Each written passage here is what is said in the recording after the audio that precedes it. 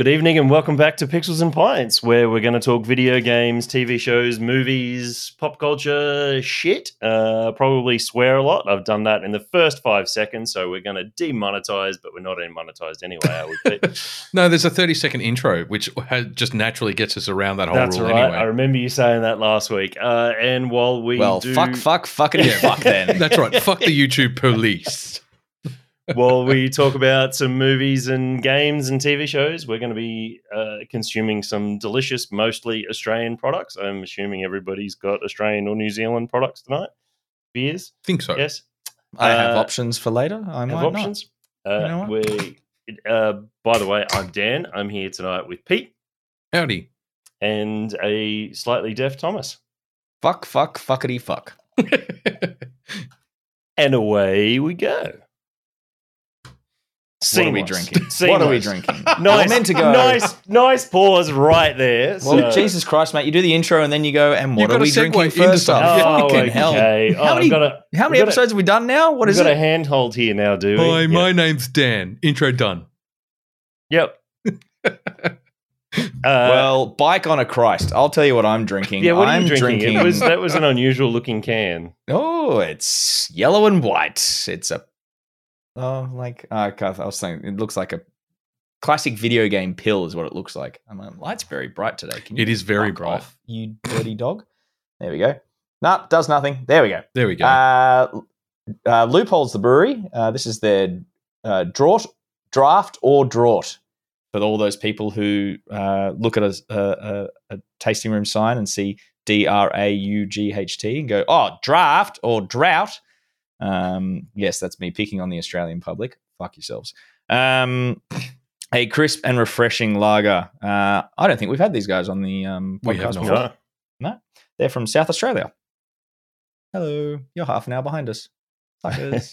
They're about 50 years and half an hour behind us. Whoa, okay. Shots fired. Just kidding, we love you. Adelaide's a very nice place, actually. It is a lovely place. I've walked around Adelaide quite a bit on some trips over there, and it's yeah. Adelaide is a lovely place. It's an interesting place because for a CBD location, it's quite small. And then you wander out of Adelaide and it gets very South Australia very quickly because Adelaide's a small town in a pretty big state. Anyway, sorry. This is interesting. How's your beer? This is it is refreshing. I wouldn't exactly say it's crisp. It's got a lot more of that that kind of like almost Belgian-y kind of flavors coming through. Oh, Tom's favorite style of beer. This yeah. I mean, it's not one of those fucking saison motherfucking dumb horse blankety fucking shit. Fuck. Can I keep swearing all night? I think I'm in a swearing mood tonight. No, it's might just get a bit tedious to hear, but sure. Yeah. For what you would put as a draft on, like normally you'd expect it to be kind of, I think especially most Australian breweries tend to do that thing where they put the draft lager on because it's for all the people who aren't really into craft coming in. And you're like, I just want a normal beer. It's like, well, here you go. This is your traditional Australian draft lager, but this has a little bit more of that kind of Belgian-y, I wouldn't say funk, but like it's probably esters, like the ester character. Yeah. So it's listed as an ale on Untapped. Maybe that's it then. Maybe that's it. Like a traditional ale. It's listed as. I mean, I just expect these usually to be some sort of a lager. It's quite good. I'll give that a solid 4. That's quite nice. So okay, 4 is a good score. It's the newest edition. Loophole Brewing core range is a hybrid between an Australian draft dry and a golden ale. We mashed at a low temperature like a lager, so it has a dry, crisp finish. No dry hop, just a little. Nothing about that on the back of the can at all. Just a little, and by this we mean teeny tiny amount of Galaxy Hot Side, malt pale Munichen carapils.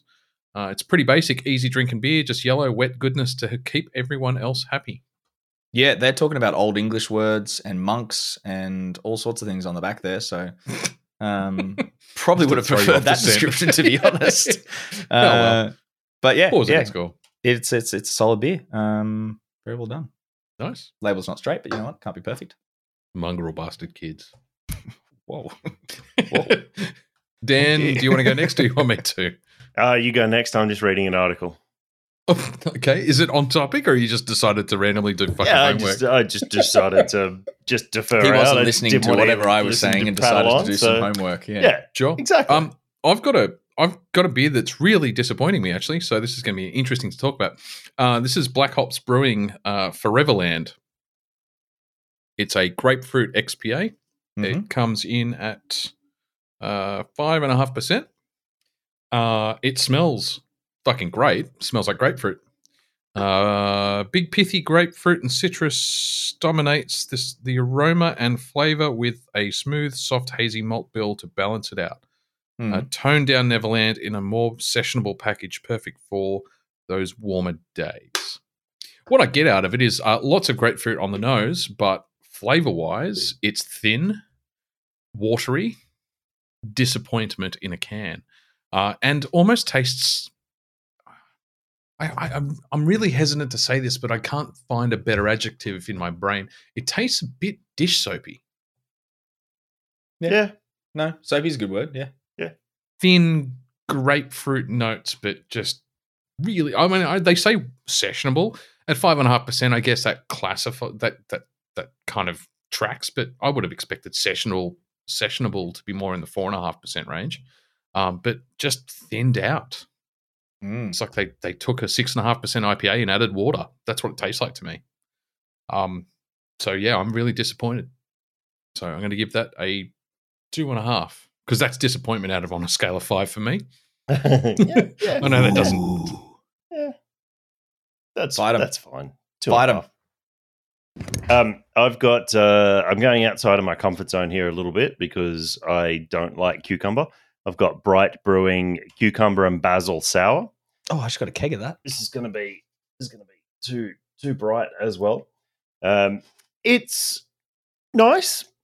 I wouldn't classify it as super sour. It's that light tart, slightly tart kettle sour side of things.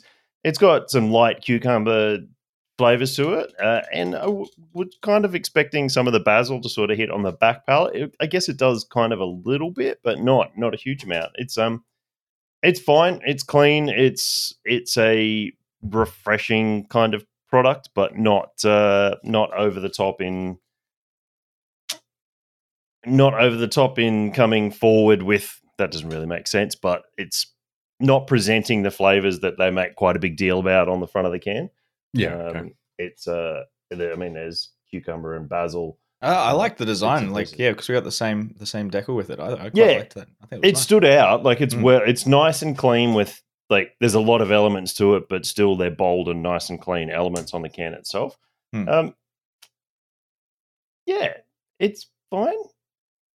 Savoring the mouth-watering freshness. I don't think it's got an acidic pop, unfortunately, but I like things super sour, and I had that Yuli's one last podcast that was really sour, and I had another one of their Dolly beers the other day, which was bang on sourness. It was really nice. It's got some sea salt in it.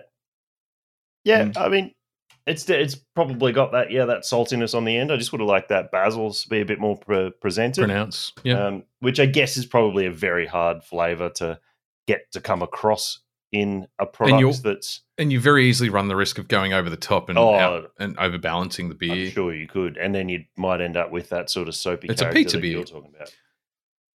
It's fine. It's nice. It's I'll give it a. I'll put myself in a hole here with quarter points, haven't I? You could abandon the hill that you decided to die on randomly. No one asked you to. I know.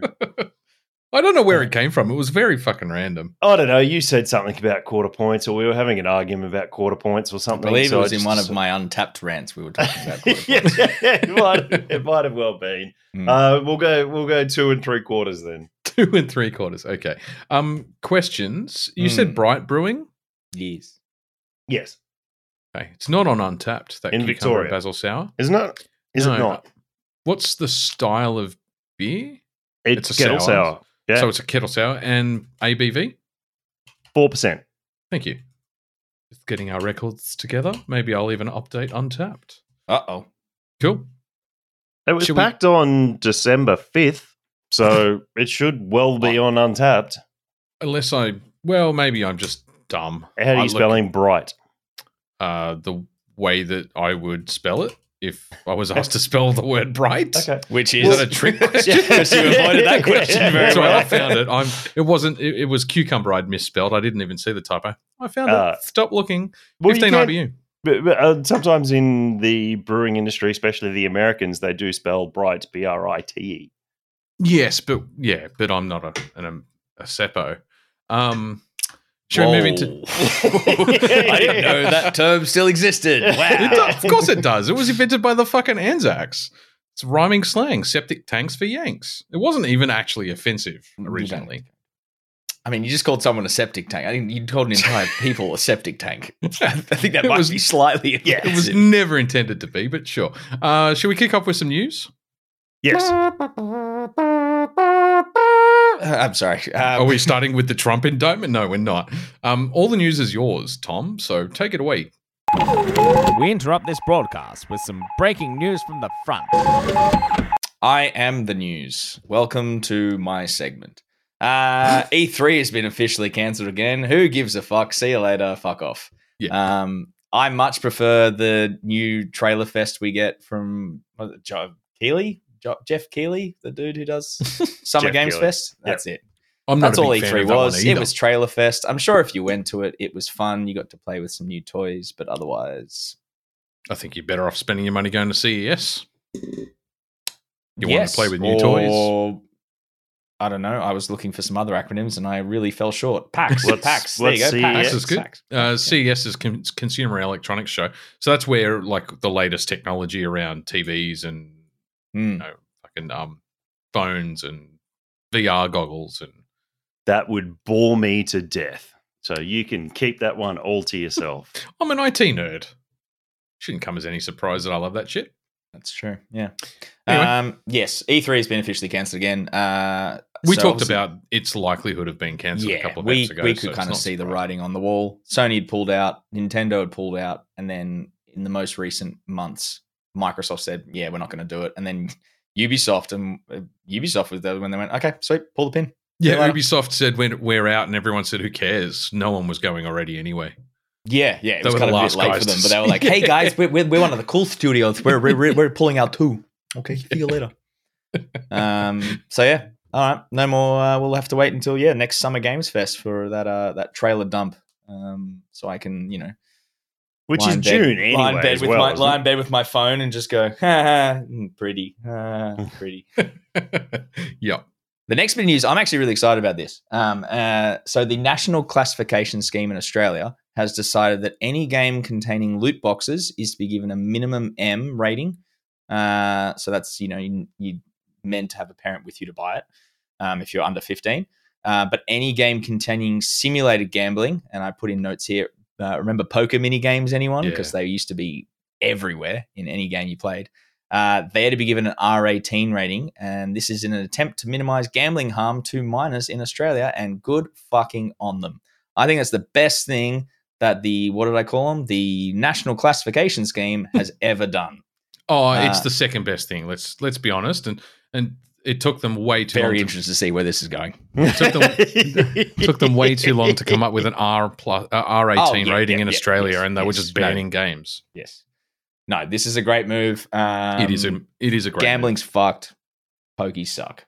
Loot boxes are gambling. Yes. I'm glad that our national body has recognised that sufficiently to put an M rating on it. Yeah. When you say poker mini games, do you mean poker like card poker or you got to poker know machine? when to hold them. Know when to fold them. Hey, I quite regularly log into Red Dead Redemption just to play poker. Thank you very much. I like going into an Old West saloon and I was just saying, they used to be Gwent they used to be the mini game in every single game, Yeah. in like the PS2 era. Everything had a poker mini game. Yeah. Do you reckon There's always Gwent would Texas count? Hold'em. Yeah, Gwent? Yeah, well, it is gambling. it's gambling. Yeah, it would be. Yeah. So- Okay. Not that Witcher was ever getting less than an M rating already anyway, but Yeah, well, no, it'd now be an R. Well, now Same with Red that'd Dead. be an R18 game. Yeah. Yeah, Red in Dead. Australia. Red Dead was always going to be R anyway. So yeah. Cool. Yeah. Interesting. I'm glad for it. I'm actually I meant to flip these in the notes because I wrote a whole bunch of upcoming April game releases, and it's very funny. The first one I start with which you may think is a weird one to start with, but it leads on from this in a way. So there's Disney Speedstorm is coming out. It's Mario Kart with Disney characters, and obviously we have a bunch of dads who listen, so this is one for them. Something to put the kids in front of on the Switch, or if you can, if you've got 2 accounts and you can remote play your game while they're playing that, well done. Or even if it just gets you a couple of minutes of quiet, well done. So that's coming out on April 18th. It's free to download, but there's a catch. And the catch is loot boxes. So, so they've actually said you can pay to get all the characters, you can pay to get all the tracks, all the cars, all the costumes, but you can also earn them the coins to get these naturally. It's just going to take you 17 times as long to get them. But if you can earn coins, is it then down to chance when you open the loot box whether you get something, or are you guaranteed to get something that? No, it's. I really think this is based on the Hot Wheels game that I played recently, which was you could only get certain cars by you earned coins and gears and whatever through races, and then you had a loot box system, but it was like I never had to actually pay for anything. I had the option to if I wanted to skip ahead and get 1,000 of the currencies, in-game currencies, I could pay real money for them, but I wasn't at any point forced to or locked out unless it was DLC content, which I think was that's a kind of different point. Yeah, but so it's not a gambling loot box; it's just to earn coins to unlock the rest of it, kind of stuff. Yeah. But so well done, Disney. Just as they bring this in, I'll keep going with the upcoming April game releases. We'll breeze through them. There's a couple coming out, so we've got these are the ones I think we would most be interested in. So Horizon Forbidden West, the DLC Burning Shores is out on April 19th. It's about $30 on the PS Store. Dead Island 2 is being released on April 21st. Comes at about $100. So that's been a pretty long-awaited sequel for that series. The trailer looked great. I watched one of the gameplay trailers. It looked gory and stupid and a bit fun, but in a bright, colorful LA boardwalk setting. I think that's a kind of, I like it when they get post-apocalyptic games, but set in a quite bright and neon kind of we're happy landscape. Everyone died. Let's party. The strange thing about that Dead Island 2, I'm interested in it. I like the first Dead Island. It had its issues, but I thought the zombies and the beach resort was a fun thing. Sorry, Indy's just gone, fuck you, I'm leaving. I don't want to listen to this shit anymore. I'm listening to a 3-way conversation, but only one part of the 3-way conversation, so she's fucking out. Indy's my dog, by the way. It's not my wife. But Dead Island 1 was an open world. It was open world for the chapter you were in. So the island, the resort was the first part. The second part was an open area there. I heard that Dead Island 2 is kind of more level based. Oh, okay. Be interesting to see what happens there when people start getting release copies and we actually start to see some hands-on reviews. The next one to come out, which actually I put this in for you, Dan, I thought you'd be most interested in this, it's called Bramble the Mountain King. It comes out on the 27th of April. It's $55 for the PS5 version. It's the only info I could find. The demo is currently available on the PlayStation Store if you wanted to try it. But it's a child going through a bunch of Norse fairy tales and bedtime stories, and it was it's kind of I wouldn't say side scrolling, but it's almost like walking pace. But it's it's a small innocent child and at one point he has a glowing sword and he's fighting giant Norse monsters, and I was like, you know what, it's just an adventure story thing that and I was like, I think Dan will like this one. So definitely up Dan's alley. And just looking at some of the screenshot here, the bits and pieces of it, and the way that the kid, exactly how you're describing it as being well out. There's one bit where he's walking over a bridge and there's this troll in the background and he's getting picked up by another creature.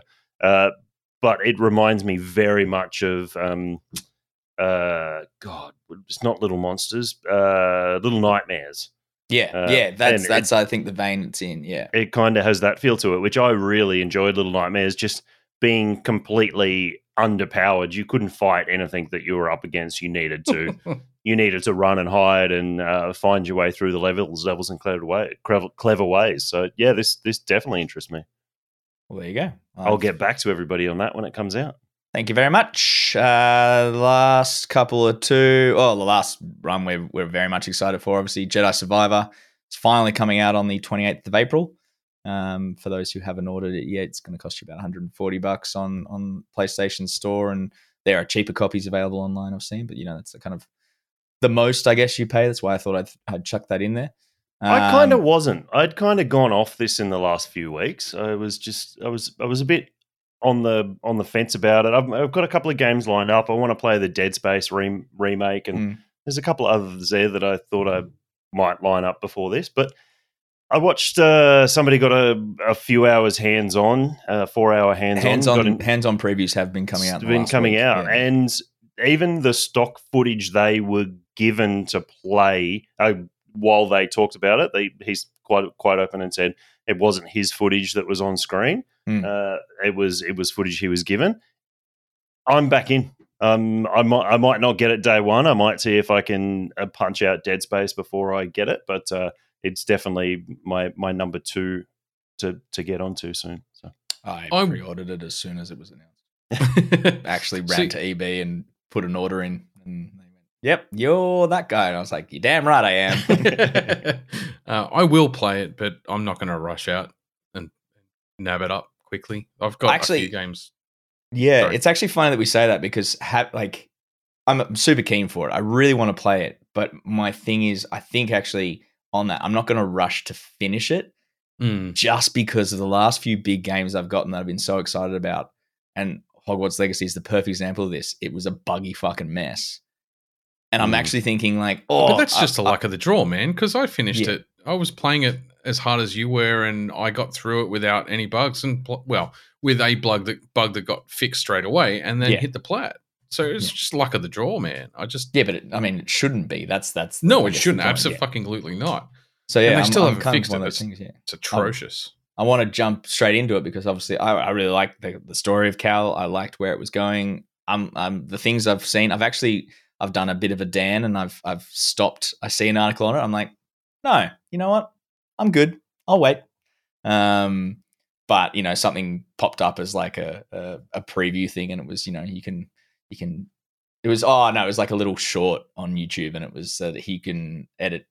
He's no longer can just edit his poncho, but you can edit his entire look. His face, hair, his beard, facial hair, everything. His facial hair came up in my mind. It jumped out because we talked about it last episode. You can give him a mullet and a handlebar mustache. No, you get a big beard now. You can get a Dan beard. Oh yeah, no, the guy, some of the footage that they let these YouTubers put up, they put him in a brown jacket with his ginger slightly curly mullet and a handlebar mustache. It's atrocious. It does not fit into the Star Wars. That's the hero that Star Wars needs right now. Yeah, not this Pedro Pascalian man. We need ginger mullet, handlebar mustache. Anyway. So yeah, that's the end of the month. That's kind of April. There are some good games in there. I'll probably there's a few others that are coming out that I wasn't particularly interested in. I don't know if you guys really had a look. But that's what's coming up. I can't wait to get back into dodge rolling, swinging lightsabers. It's I'll play Horizon before I play that, I think. Yeah. I mean that Burning Shores DLC does look really good too. So that's definitely on my list. Yeah. And it's PS5 or next gen, current. What do we call? Are we calling them next gen or are we calling them current gen yet? They're current gen now. Yeah. They're current gen. Okay. Yeah. PS4's now last gen. Yeah. It's current gen only. Which the Forbidden West. Oh really? I didn't see that. The Burning Shores is PS5. Yeah, you're right. Xbox Series, whatever, blah blah blah. It is that one. Right. That one. Sorry, the Xbox people. Well, it's funny you say that. I'm completely confused. PS exclusive. It wouldn't be Xbox. Oh, there you go. The PS5 exclusive is. Oh, just there you PS5. go. Yeah. Okay. Sony just Studios, PS5 then. There we go. All right, PS5 only. So yes, Pete's favorite segment, the PS Plus games that are coming out for April. The first one actually looks interesting, but I don't know if I get into it. It's called Meet Your Maker. This is actually this is a thing they're starting to do, which is ripping off, homaging. I don't know, whatever you want to call it. Copying. Let's just say copying. That's probably the easiest way to do it. What the Xbox Game Pass has been doing for so long is this is a day one release, so you get it as part of your subscription, but it's being released as part, like it's free on your subscription kind of thing. And it's a post-apocalyptic raiding and building game. So the idea is that every level is built by the players. You build your little. About this, I'm sure we have. Yeah, I think we came up as like a trailer. VR game as well. It may have a VR option. I think I don't know if this is just PS4 and PS5. I don't know if this is being released on VR. Maybe they're bringing out VR later. Okay, but yeah, it's really familiar. You build your tower, and anyone can raid it. But then the whole point is to get more like materials to fix your tower. You have to go raid their thing. So it's just it looks it's fun. I'm sure we talked about it. You design a puzzle box adventure. I think it was in a trailer trash 3-4 episodes ago, something like that. Yeah. So you basically design a death box. Yeah, it's like an escape room with the intention of killing the person inside it, and then you invite your mates to try and beat it. And yeah, that's a recipe for a lot of fun. Yeah. So that's it's PS4 and PS5 on PlayStation. This is just the basic PlayStation Plus for this month. The other one we're getting is Tales of Iron, which is a hand-drawn like side-scrolling RPG where there's medieval rats and they're versing barbarian frogs, which is a great concept in my mind. It's the art style's really cool. I watched the trailer for it. The art style's really cool in terms of like looks just like hand-drawn and almost like Paper Mario, like where it looks like they're just paper cutouts that fighting each other and stuff. And then if you really hate yourself, like I do, Sackboy: The Big Adventure is the third game. Looks like an innocent platformer, but if you want to drive yourself absolutely insane trying to finish that last level, go nuts. Welcome to my hell. I've been there, done that, and you know what? You got the platinum. Would I do it again? Probably. I mean, I do. Yeah. You are a masochism is great. It's fun. But yes, so they're all actually available to download as of now. They have all come onto the PlayStation Network. They're all both available on PS4 and PS5, which is a nice little change. Usually it's kind of like 2 or 3. Like there's one game that misses out on one platform. One of the platform. Yeah. Yeah, that's cool. Moving on, and this is one I think we're all a little bit excited about. So the Paramount Global, which is all the Paramount media thing, Paramount Plus and all that kind of guys. The Senior VP of Games and Emerging Media. Interesting that games and emerging media, like as if games haven't been around for the last 30 years. Yeah, well done, mate.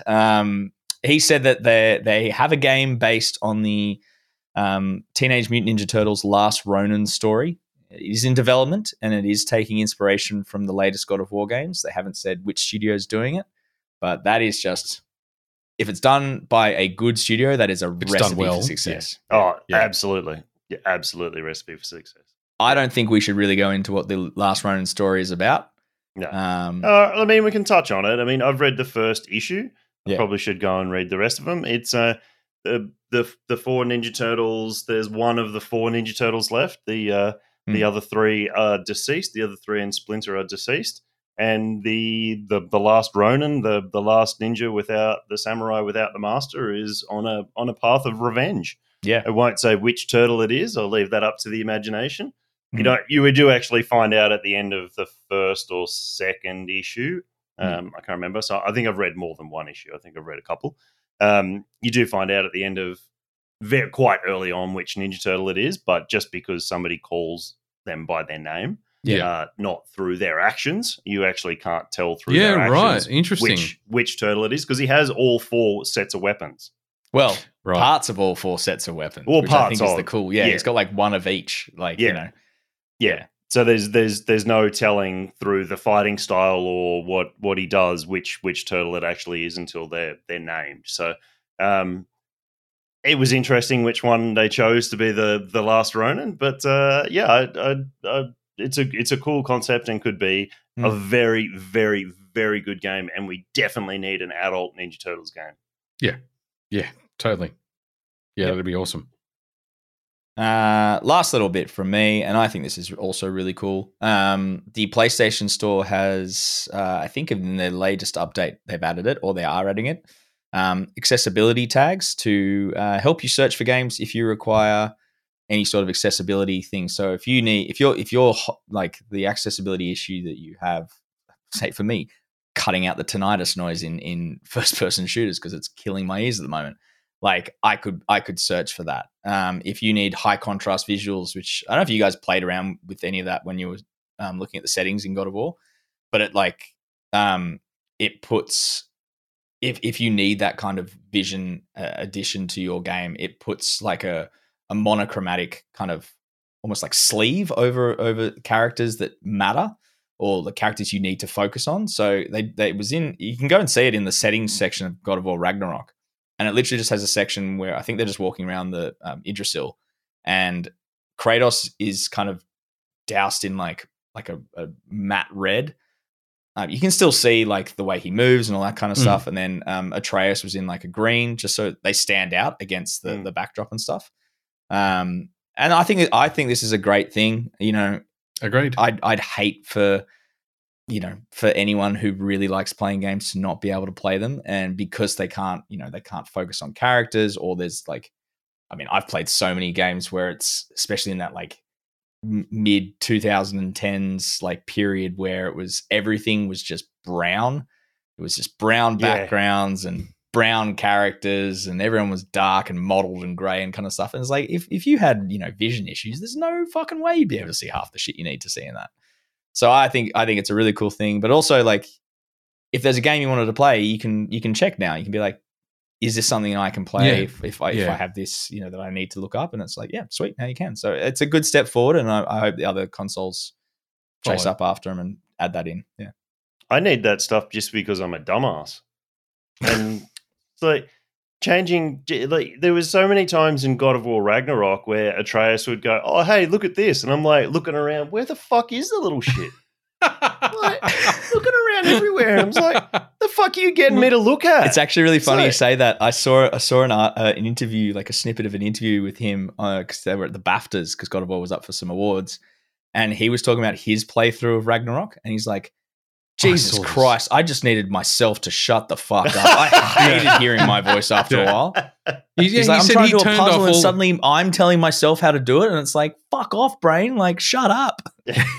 Yeah. He said he got sick of the hints were given out way too quickly, way too often. Yeah. Like, give me a second to figure it out for myself. Yeah. Let me have a look around. Maybe I am just looking at the scenery you've created because it was beautiful. Yeah. Yeah. Last of Us does that with a look with the L3 or hint with the L3. And it's like, I know where I got to go next, bro. I'm fucking exploring and getting stuff. 100%. Found a pair of scissors and some fucking gaffer tape.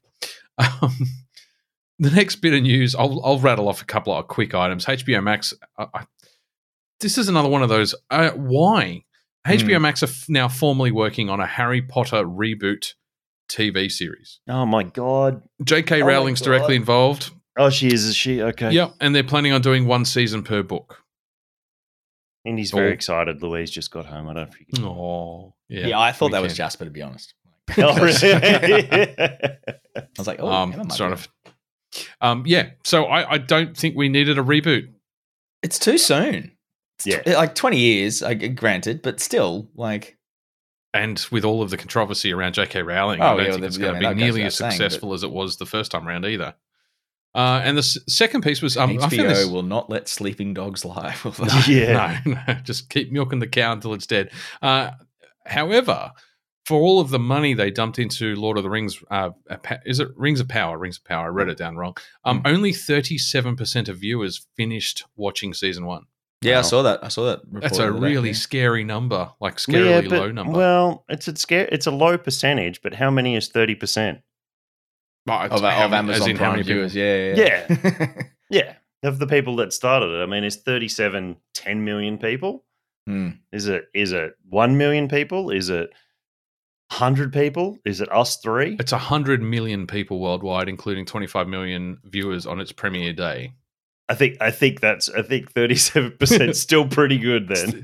Well, yes, but it's only 37 million out of 100 million that started it. That's a lot of millions. Okay, it wasn't 100 million. The 37 wasn't 100 million. It's 30. What? What was the total viewing? Carry the one. 100 million people. Yes. Okay. I thought you were saying the 100 million was the 37%. No. 100 million started the season. Only 37 million finished it. Now, 37 million people is still not a low number. It's higher than the population of Australia. But it's the 66 million people who gave up on it before the season finale that's the scary number. 66 plus 37? I mean, 63, sorry. Listen, it's been a long fucking couple of days. If that was a cinema release, that would have made just under $1 billion at the box office. Yeah, right. So with that many people watching it, it would have been just under $1 billion. Yeah. Yeah, right, I don't think Bezos is too worried. I think he's probably just going to go, just have some more money. It's fine. Yeah, but how much were they investing in each episode? It was $1 million per episode or something stupid like that. Yeah, it was more than that. It was like $100 million series or something. Yeah, they actually had a fire on set the other day for filming season 2. No one was hurt. Didn't a horse die on set in one of these? The never-ending story. Yeah, drowned in a pool of quicksand. Wasn't it the just traumatizing our entire older audience right there? Yeah. Yes, it was the PTSD flashbacks. Was it the Field of Sorrows or something like that he drowned in? I'm fucking googling that shit. Where does a trail die? It's not a trail either. What was the horse's name? Atreyu. Yeah, whatever. What was the horse's name? I don't remember. Okay. Anyway, I will Google that shit while we continue. Knight Rider. Tom, you were going to cover this. Yep, I'm prepared for everything that I do. Yes, The Last of Us one PC port has been plagued with many, many issues. I don't know. Did you guys see any of the screenshots of it? No. It's pretty bad. Like, it's entertainingly bad. Yeah, it's just laughable. But I mean, that's what the PC master race deserve for their years of abuse, and they can Control Alt Delete D's nuts into their mouth. There you go, cop that. That's for you, Suey. Welcome. You're welcome. It's too long for an episode title. Yeah. Control Alt D's nuts. There you go. That's 3 words. Yeah, that's. I mean, it does suck. Like it does. But also just buy a PlayStation. I mean, you upgrade your PC every 6 months. It costs you about the same as buying a console. So just buy the console and it's fine. Buy a PS3 for $10 off eBay and the game for $2 and play the fucking game. Costs you way less. Yeah, notwithstanding the fact that if you want like a 4080 or a 4090, you're up for between $2,500 to $3,500 for a video card alone. That buys you 3 PS5s just for a fucking video card. Yep. So. And it was the swamps of sadness that Artax dies in. There we go. It was going to bug me. So it would have bugged somebody who listens to us as well. So we're going to go right into the swamps of sadness with this last bit of news because I think this is sad. This was my little throw in. There was a Crafty Pine article today. Exit Brewing pulling up stumps. They're a gypsy brewer from Victoria. I saw that article today. Went to get my beers this afternoon, and there was a Exit Brewing milk stout there, so I grabbed that. I was about to say, because their milk stout is absolutely fantastic. Okay, speaking of beers, I'll be right back. I need to get my next beer.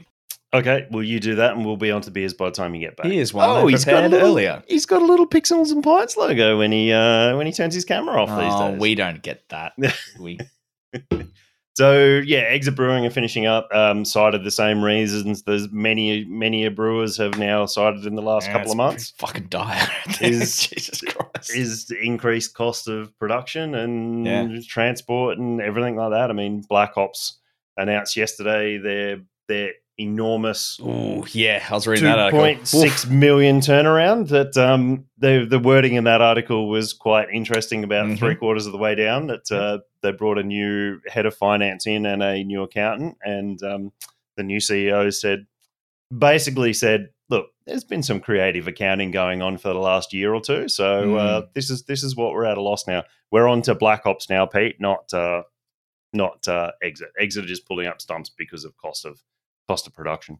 Yeah, and oversaturated market, all the standard things. Yeah. Completely understand that as a gypsy brewer. It's a hard market to get out there if you're doing something as a primary source of income without your own facility or without your own tap room to basically run it and support it. It's a hard world out there for those people. So yeah, it's sad they've been around for 9 years. Yeah, they've been around for a while. Yeah. So it's sad to see that happen. Yeah. If anyone is interested in reading some of those Crafty Pint articles in the last couple of days, have been very good reads. Especially if you have any sort of like accounting background or just a general interest in business and stuff. Like I wouldn't say an interest at all, but obviously an interest in the industry, and just reading some of it, I was like, oh, okay, oh, that's a bit spicy, isn't it? Ooh. But yeah, really, really interesting.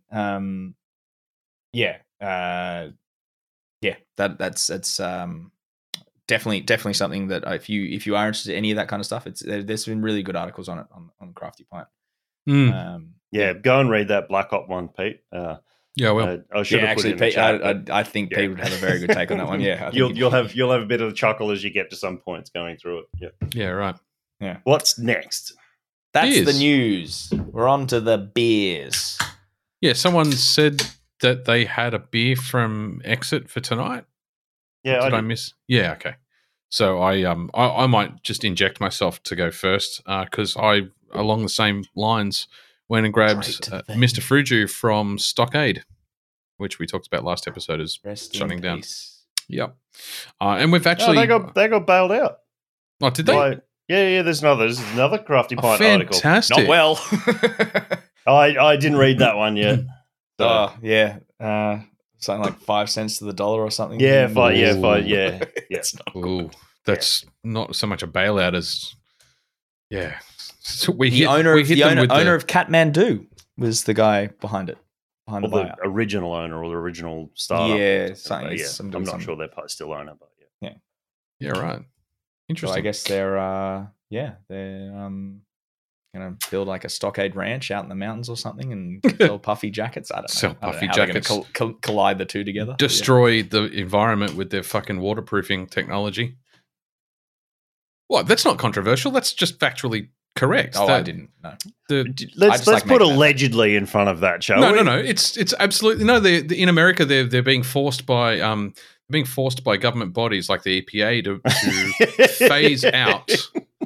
phase out their use of microplastics and Teflon coatings because their fucking advanced chemistry to make waterproof clothing is actually destroying the fucking environment. Boom. These are companies that are actively promoting you to get out there and enjoy the environment. Yeah. Why would I do that when I can sit in the comfort of my couch and play a game that's set in the outdoors and not get eaten by bugs and animals? Or you could just fast forward through all of the destruction of the environment and just go play Days Gone again or something. I just played a post-apocalyptic game and it was great. So this Stockade Brew Co, Mr. Fruju is a 6% NEIPA. It's not what I expected. I don't know when this was packaged.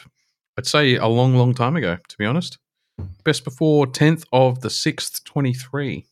What do you reckon? Yeah, you got 2 months left or 3 months left on that. Yeah, you reckon they put 12 months on it to start with? Well, maybe not. Maybe 9. Long time ago. I still remember when that. I mean, it's not bad, but it's not.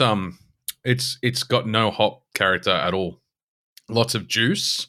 Like it's like drinking tropical juice. No alcohol burn, which from a 6%, yeah, would you expect it? You'd expect some ethanol there, but not a whole lot. There's none. Yeah, but I get lots and lots and lots and lots of pith and then like tropical juice notes, which is pleasant.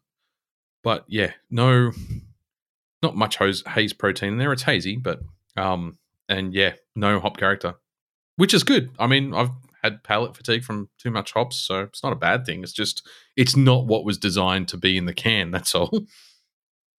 Yeah, I'm going to give that. What am I saying that's wrong? No, you're not saying anything that's wrong. In fact, you're saying everything that's right. Right. Yep. Yep. I would agree on that one. I'm going to give. I need to go see a doctor. I think I just bit through my tongue.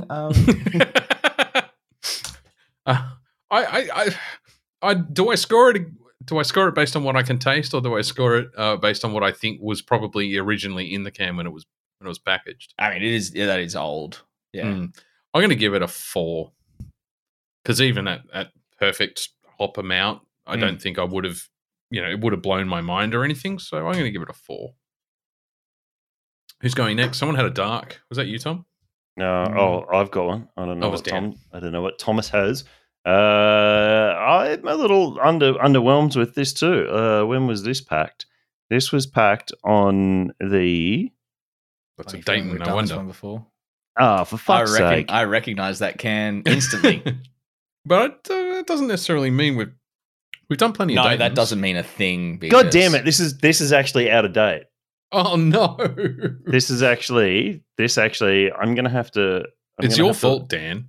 Yeah, I know. I should read these freaking things. No, because you forgot to put your order in. Staring at you for months every time you walked into the shop, and you just looked at it and gone, "Not today," and just give it a little on the.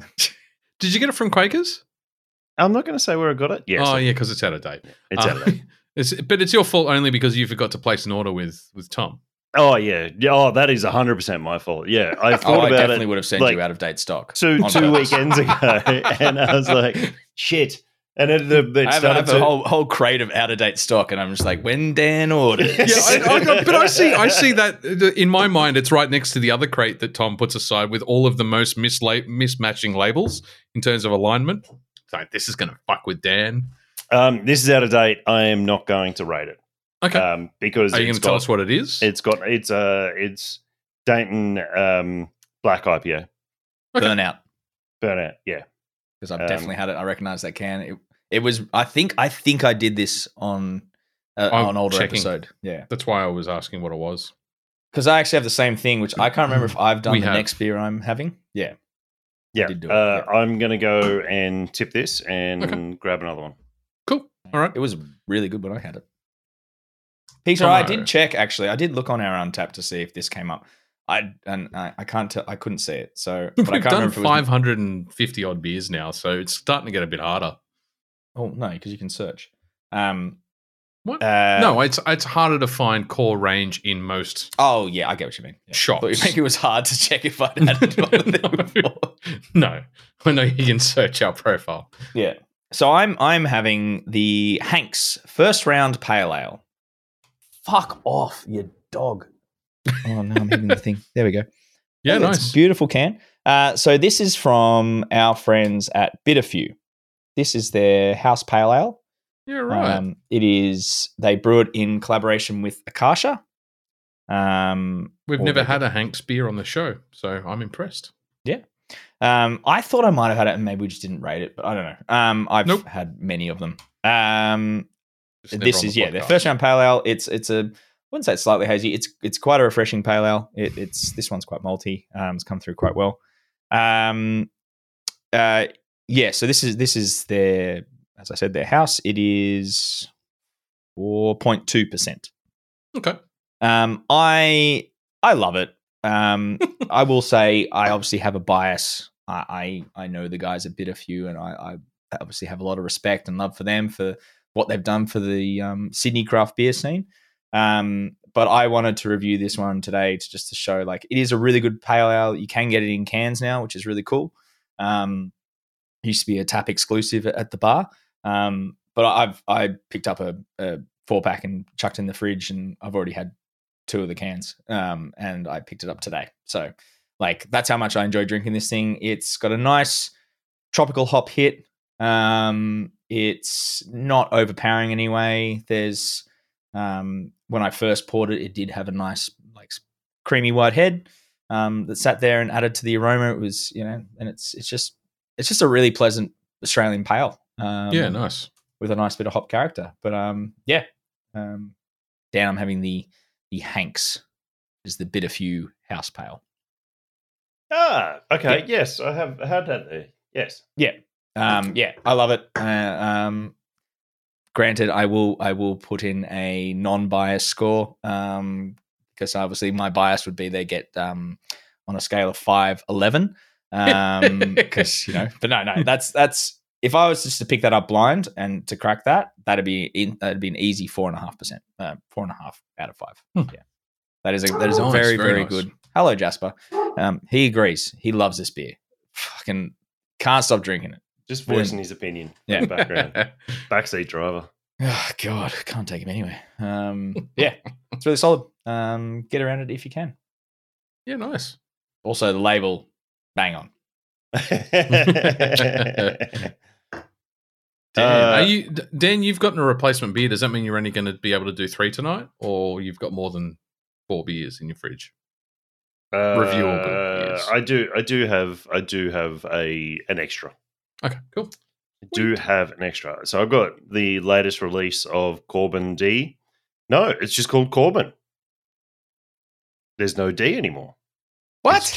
It's just called Korben. And Dan loves the D. Yeah. It's just called Korben. Who doesn't? Is that what you said, Tom? Yeah. Korben double IPA from Akasha. It's the 8.5% double IPA. Obviously, I just said that. Simcoe Centennial and Mosaic. It's a little thin.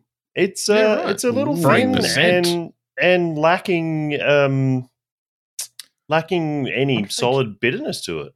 I wonder if they changed the recipe, because it used to be a punch in your face. Yeah, I mean it's hoppy and there's a lot of like caramelly malt character to it. Sorry, who was the brewery? Akasha. It's Akasha. It's I the don't know Akasha why I wrote project. down Yuli's. Thank you.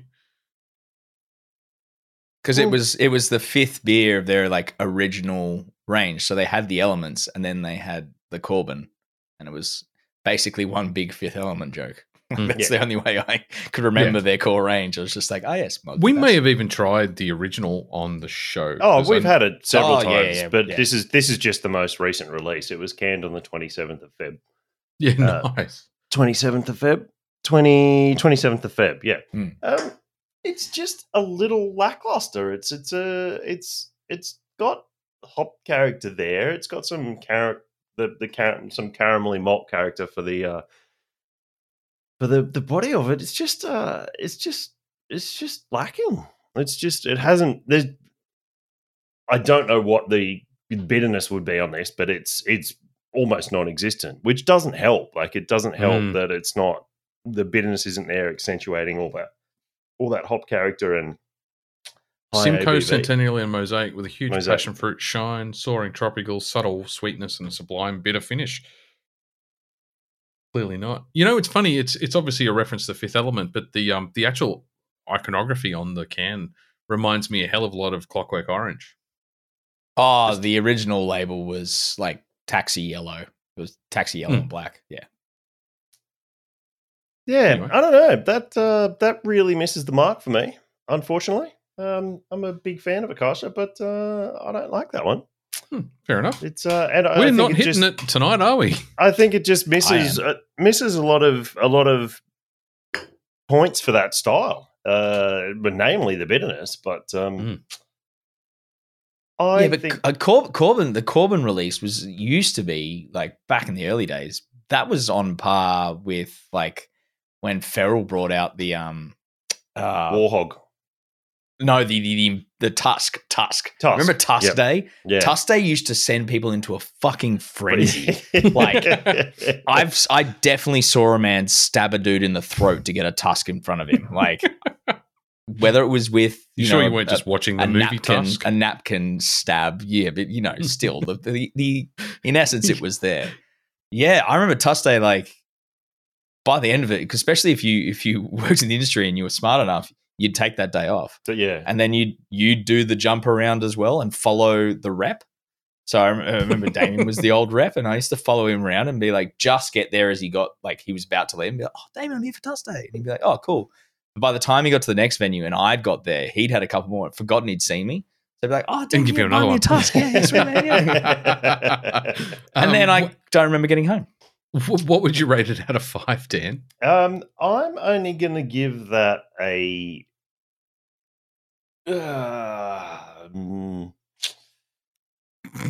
Now this is there is a battle for good and evil going on in Dan's forehead right now.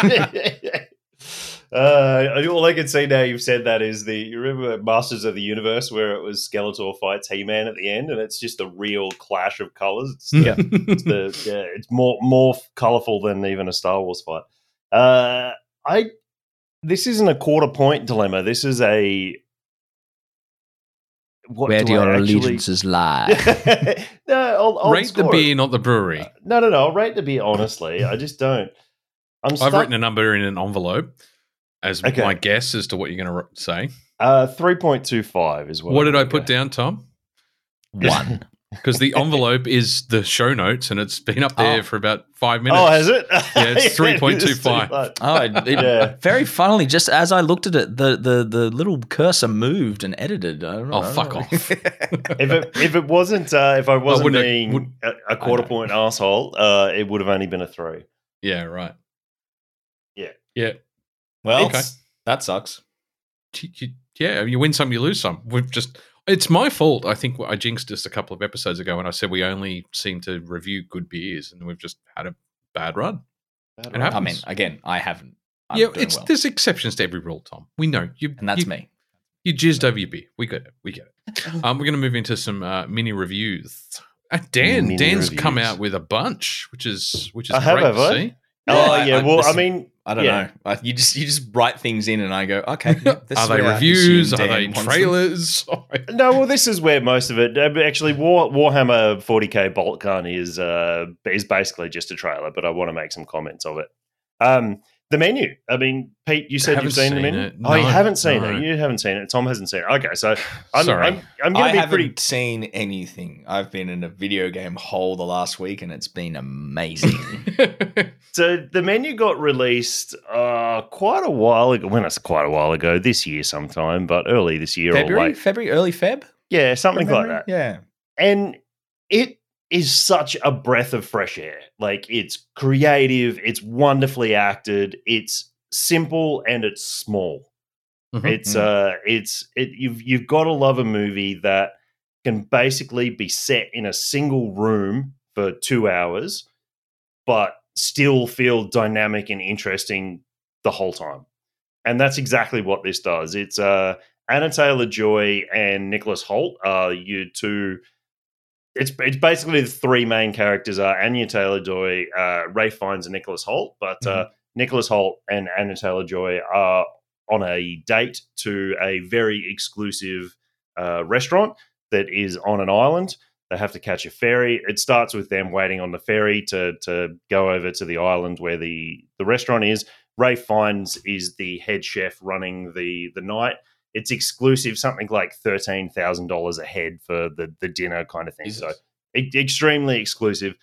And it's Nicholas Holt's a real foodie. Anya Taylor-Joy doesn't seem to be she's not a foodie. She's going along on the date because it's something that he wants to do.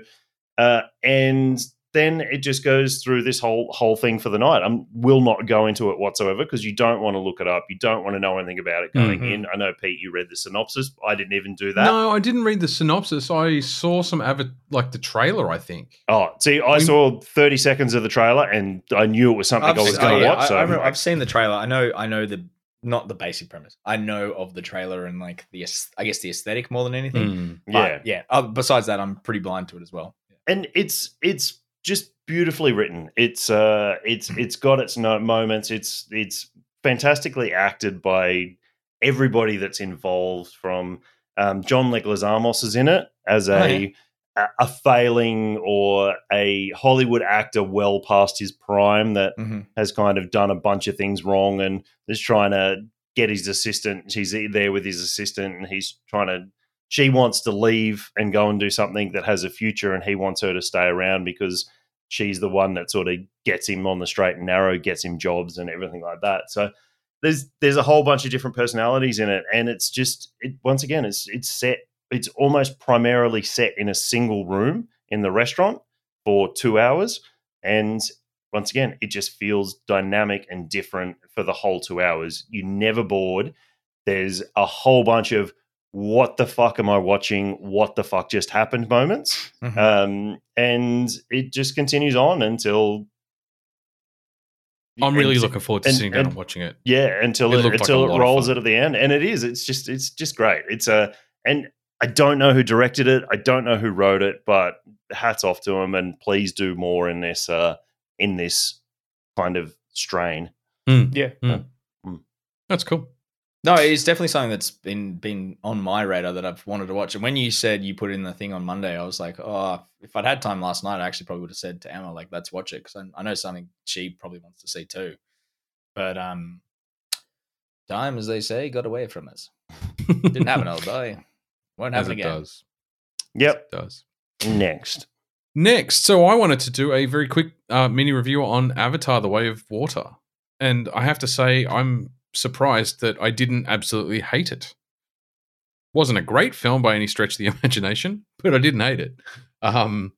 The core plot line of, the bad guys came back to Pandora was 100% predictable.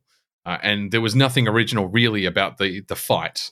But most of the movie isn't about the fight. Most of the movie is just a feast for the eyes in terms of not just how gorgeous it was graphically, because obviously it is stunning to look at. The graphics are state of the art in terms of CGI in a movie, but also the attention to detail in almost the conservationist aspect to the movie of inventing an entire ecosystem that fits together with perfect harmony. The Na'vi have always lived off the land, but to see another kind of sub-race, the water people, and how they've evolved slightly differently than the forest Na'vi that we saw in the first movie. Their forearms have kind of thinned out and grown ridges so that they can move through the water better. Their fingers are almost formed into permanent fins. The same with the backs of their calves. Their tails are thicker.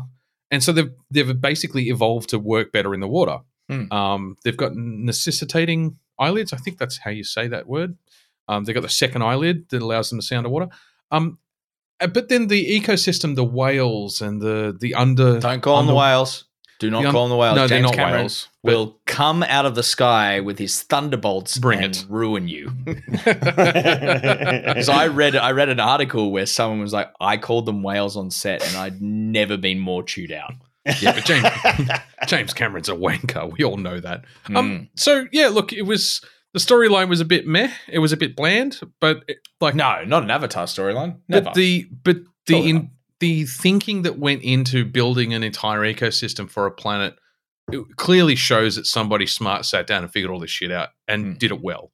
And then the CGI is it's pushing the boundaries on believability in CGI, particularly given there isn't a single, there's almost no humans in the whole movie. There's even less than there was in the original movie.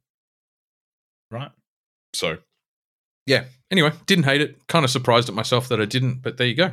That's been the common denominator in people's reviews that I've heard. I expected it to be a steaming pile of shit, and it wasn't great, but it wasn't terrible. Yeah.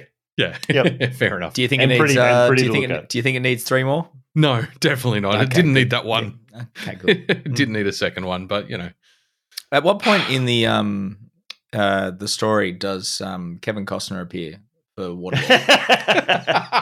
He's just on his little raft. Just a jet ski at one point. Yeah, he found another woman half his age, and he's sleeping with her, and he's going to repopulate the world like he has in the last 2 movies. Oh, yucky. Well, I mean, Waterworld, and the postman. The postman. He just manages to visit a village, and it's like, oh, you aren't aren't sterile. Please fuck my wife. That was just a weird subplot that went on in that movie. Anyway, on to you, Dan.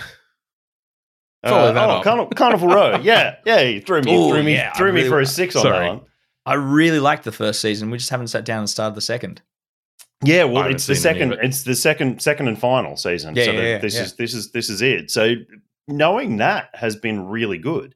Knowing that they're just Knowing there's no more left is No. a good thing. yes, Well, it's a rounded out story kind of it's thing. a rounded out. Yeah. You know you're going to get to an inevitable end in whatever. Like That obviously is the world, satisfying in this day and age because you never know if you like cliffhanger. Anyway, we cancelled that. cancel one. that. Yeah, Yeah. exactly. And fair. Obviously, the world. But they fixed it with a movie, right? Yeah. Definitely. That was sarcasm, Tom.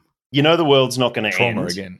but obviously the story is of the two main characters, which is Orlando Bloom and Cara Delevingne's character. They're gonna that story is going to round out, and hopefully it'll come to some conclusion about the humans and the Fae people being able to live together. So for those who know nothing of Carnival In Row, Cockney London, in eh? Cockney, it's a fantasy version of London. There's the Burgish and the Pact, so basically the English and the Russians are at war with each other. When they have a war, they find the land of the Fae, which is full of the fairy people, which are pixies and pucks and goblins and trolls, and Was there a Minotaur at one point? Did I? Yeah, something like that. There's Yeah. definitely a troll in season 2. Orlando Bloom goes bare knuckle up against a troll and a couple of goblins. They have a cave troll. They have a cave troll. Yes, it's pretty fun. Is there a chain moment? Does the troll pick up a chain? I don't know. Fucking It's missed like opportunity right It's there. episode Damn it. 1. So once you get to season 2, it's episode 1. Oh no, we finished season 1. We're ready for season 2. We just haven't. No, sat down season once 2. yet. Sorry, season 2, episode 1. Yeah, he fights the troll. It's the pixie people and the Fae people are all racially vilified, put in their slums, and Carnival Row is the main street in what is the main name that they call the people? I can't remember, but the Fae people. It's the main street in in their district, kind of thing. And it's kind of almost reflective of. I remember this from season 1. It felt like it was because you have the. Oh, now I know. I'm thinking of the really rich puck dude is who I'm thinking Minotaur. He's a punk. Yeah, yeah. But it's kind of like the Carnival Row is almost like the Moulin Rouge strip. Yes. Like, It's taverns and brothels. And the makeup's done fantastic. All the prosthetics, it's like they're all practical.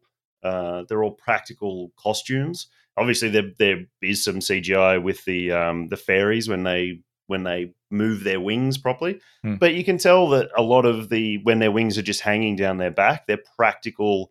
They're practical costumes. It's part of a costume. Yeah. The pucks look fantastic. They've all got different shaped horns. Some of them are really tight, close to their heads, like ram's horns. Some of them are sort of out and around, more like some bull's horns.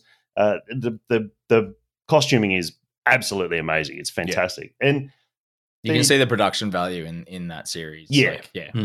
Yeah, and I mean, if you're going to splash out on Cara Delevingne and Orlando Bloom to be your two main characters, you're going to splash some money elsewhere too. So. Let me point out, they did not CGI Orlando Bloom's butt that you get to see. Okay. So look, Emma's was for a long time has been obsessed. Wasn't with a judgmental Bloom. okay? No. When that scene happened, you see Orlando Bloom's bare butt going to town on Cara Delevingne. There was heavy panting and that was from me. Yeah. He's got a good butt. And he's a well-aged man too. He's got to be a little bit older. Good, yeah. He's got to be in his mid-40s, and he's a very one of those guys that's definitely aging better. So it's great. It's just it's a good story, and I look forward to always being dropped back into that world for an hour. Season 2, I think some of it could have been cut. There's already like 10 episodes or something like that. Right. But they're hour episodes each. I think some of the things get repeated kind of episode after episode until sort of episode 4 or 5 where they finally come to a head and you go, okay, thank fuck that's happened. we're not going to revisit that again for 4 more episodes. That was from vague memory. That kind of feels like the repetition of season 1. That kind of feels like how that was. And it's all based around Orlando Bloom's and Cara Delevingne's relationship, because they had each other for 10 minutes and then they love each other because one saves the other, or they've come to understand something about the other one. And that kind of repeats in different ways a few times until it comes to a head, until something, I'm obviously not going to say, till something really, really crazy happens. And then, now we can move on and move to the tail end of the final season. It's Lovecraftian in points. There's monsters in there that are stitched together, flesh monsters. Yeah, I remember those. Yeah, and, they were cool. And it's just there's some magic involved, and it's just fun and well done and well presented. It's worth a watch. Yeah, cool. She's a good actress too. I like Cara Delevingne. I think she's really good. I think we need to. She was underutilized as Enchantress in the original Suicide Squad. Like, obviously, she was a big part to play, but she portrayed the character well. Tell me that something was underutilized in the first Suicide Squad. Any of the actors? Yeah, fair. Just saying. And Valerian, I really enjoyed Valerian in the City of, or whatever it's called, City of 1,000 Planets. It was a good science fiction popcorn movie. I wish they'd done another one. It's based on a book, and hardly anyone's seen it, but I enjoyed it. Who else is in that one? Pierre Christian. No, they're the writers. Sorry. Yeah, Dane DeHaan and Clive Owen. Yeah. I vaguely remember seeing a trailer for them, but I'll check. And that Rihanna. out. Sounds good. Rihanna was in it. Anyway, cool. So something that I have watched and would really, really, really love for you guys to see and give feedback on, but you can't because it's Apple Plus, is a TV series called Extrapolations. And it's super duper interesting. So the premise of the series is each episode moves us further into the future and extrapolates based on what's going on with global warming, and all the other issues of society, where we will be at various points. The cast is mind blowing in terms of the number of A-listers they've got to sign on for episodes. So you've got Forrest Whitaker, Tobey Maguire, Gemma Chan, Meryl Streep, Kit Harington, David Schwimmer, Edward Norton, Diana Lane. Like, it's even the supporting cast are A-list supporting cast, if that makes sense. Like, you would have seen almost everybody in it. Yeah. So we start in the year 2037, talks about rising sea levels and, the rarity. You can see capitalism has kind of really destroyed the fabric of society, but it's kind of advanced.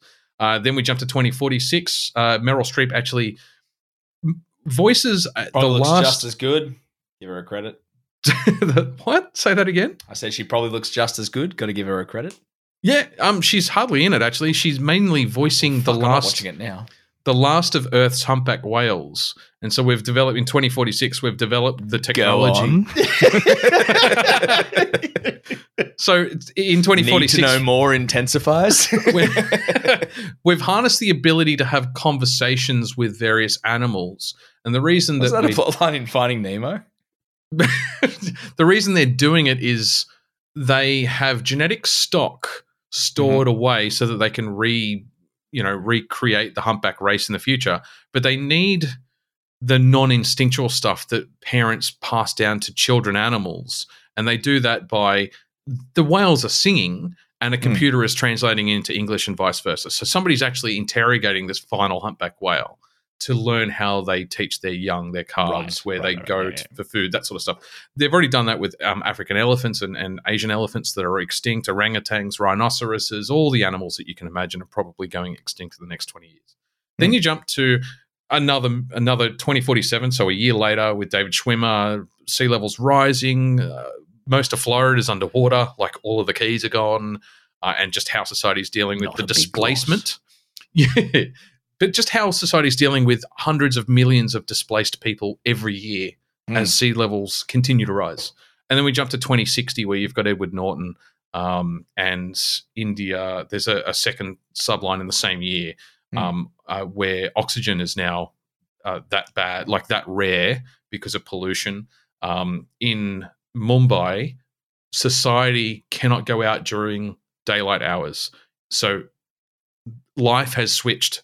It's basically a curfew because as soon as the sun rises, the wet bulb temperature hits 35 and people die from stroke from sunlight because there's no ozone layer, global. Right, yeah. It hasn't rained for like 5 years in India. And so basically society is from sunset, you wake up in the morning and you go through to sunrise when you go to sleep. Oxygen is almost impossible to come by. They actually trade in oxygen now. So you go to a bar and you buy like 2 puffs of normal air because otherwise the smog's starting to fuck up people's lungs. Everyone's got asthma. And so and that's as far as we've gotten because it's a week by week release. So we're in 2059 and it's basically extrapolating. How many episodes have they said? How many episodes it is? Yeah. So in the first season, there's 8. I don't know if it's been renewed. Mm-hmm. We do know that next episode, which is 7th of April, in a couple of days, is set in 2066, where artificial intelligence has basically replaced the need to date. So companionism is now a robot. That's all I know. Right. But it's super interesting, and it's so eerily easy to see that it's a possible future. Yeah. Well, we're fucked. Anyway, we are absolutely fucked. There's no question about it. Over to you, Dan, to talk about what happens in 40,000 years from now. Well, this isn't necessarily a mini review because the game's actually not out yet. So this is a review of the trailer. So it really should be in trailer trash, but I don't think we're doing trailer trash tonight, are we? We are. We just don't have many. So we can move it. Game. Wait, okay, let's drop it down there. Okay. All right. Well, that's good, actually. It might help us reclaim time and get ahead of it for a change. So the last one was another one that is on Disney Plus. We all talked about Tetris, the movie. Is it on Disney Plus? Yeah. Not Disney Plus, Apple Plus. My bad. I got you all excited for nothing. I'm sorry. Fuck. I apologize. Well, Steve Jobs doesn't care, man. Hasn't been around for a while. I was wondering where you were going to go with that. Steve Jobs doesn't care. Tetris was brilliant. Was absolutely fucking brilliant. Yeah, exactly. Considering it's based on a true story, it's quite incredible. And I'd love to know. Sign me up. He's fucking brilliant. He's great. He's talk about an emerging star, right? Because he hasn't been in a lot of stuff and he's quite young, but he's pure gold. He's still not going to be a Wolverine of my dead body. The show was great. It was like a spy movie wrapped in a video game story with some fun. The trailer was super cool. Yeah, the trailer looked great. Yeah. And I haven't done any research as to how much was creative license versus true story, but it's easy to believe that it could all be real, and yet it could all be bullshit. Right. It's one of those stories that's so far-fetched that you're like, yeah, probably happened, to be honest. The idea that stranger dodgy things have happened that are actually true. Yeah. The idea that a dodgy American went to Russia and bought the rights, but then didn't buy the rights and just sold rights that he didn't even own to this game. And then it's really interesting to understand that a guy sat down and wrote this software, but because they're in a socialist economy or a socialist country, the government bureau that he worked for owned all of the profits from this code that this guy wrote in his own time. Yeah. It's just you kind of have to wrap your head around the fact that it's a socialist society and it's very different to capitalism. Really. And then Miramax is it Miramax?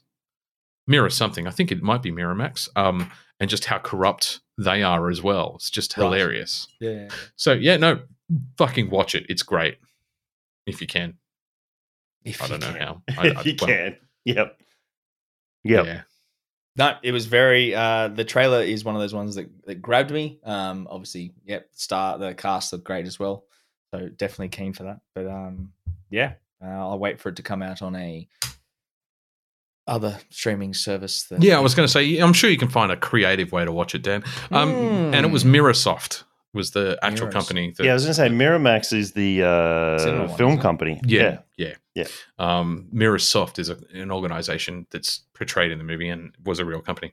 Anyway, there you go. Brilliant. And to see a prototype Game Boy in a lab plugged in with a rainbow SCSI cable was just brilliant.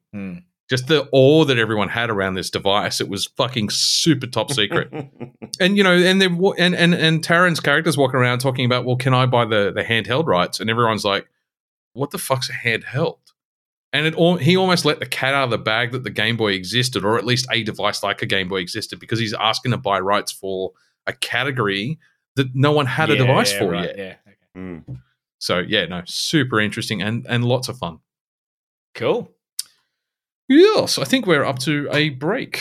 Are we ready to take a break? Break time. Half time. Hey,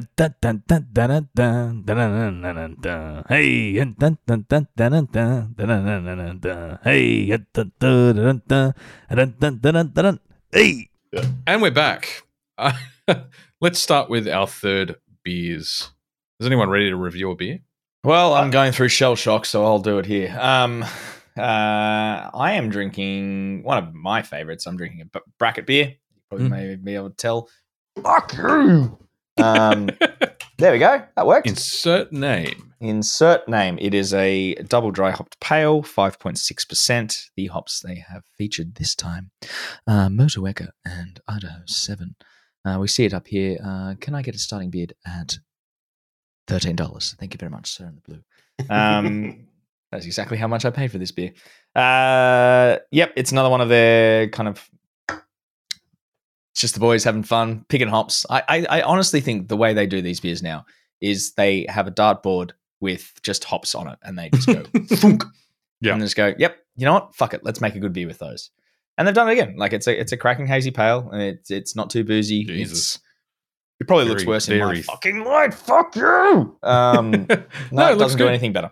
The head dissipated a bit quickly for their beers. Usually it hangs around a little bit longer. It is kind clean of glass. As clean as no, don't say it, Tom. Clean as you, Pete. There we go. That was good cover. Dirty. Good cover. Yes, you could have picked anyone. Anyone would have been cleaner than I am. Yep, and that's why I stopped myself. Because I could have made a faux pas, as they say.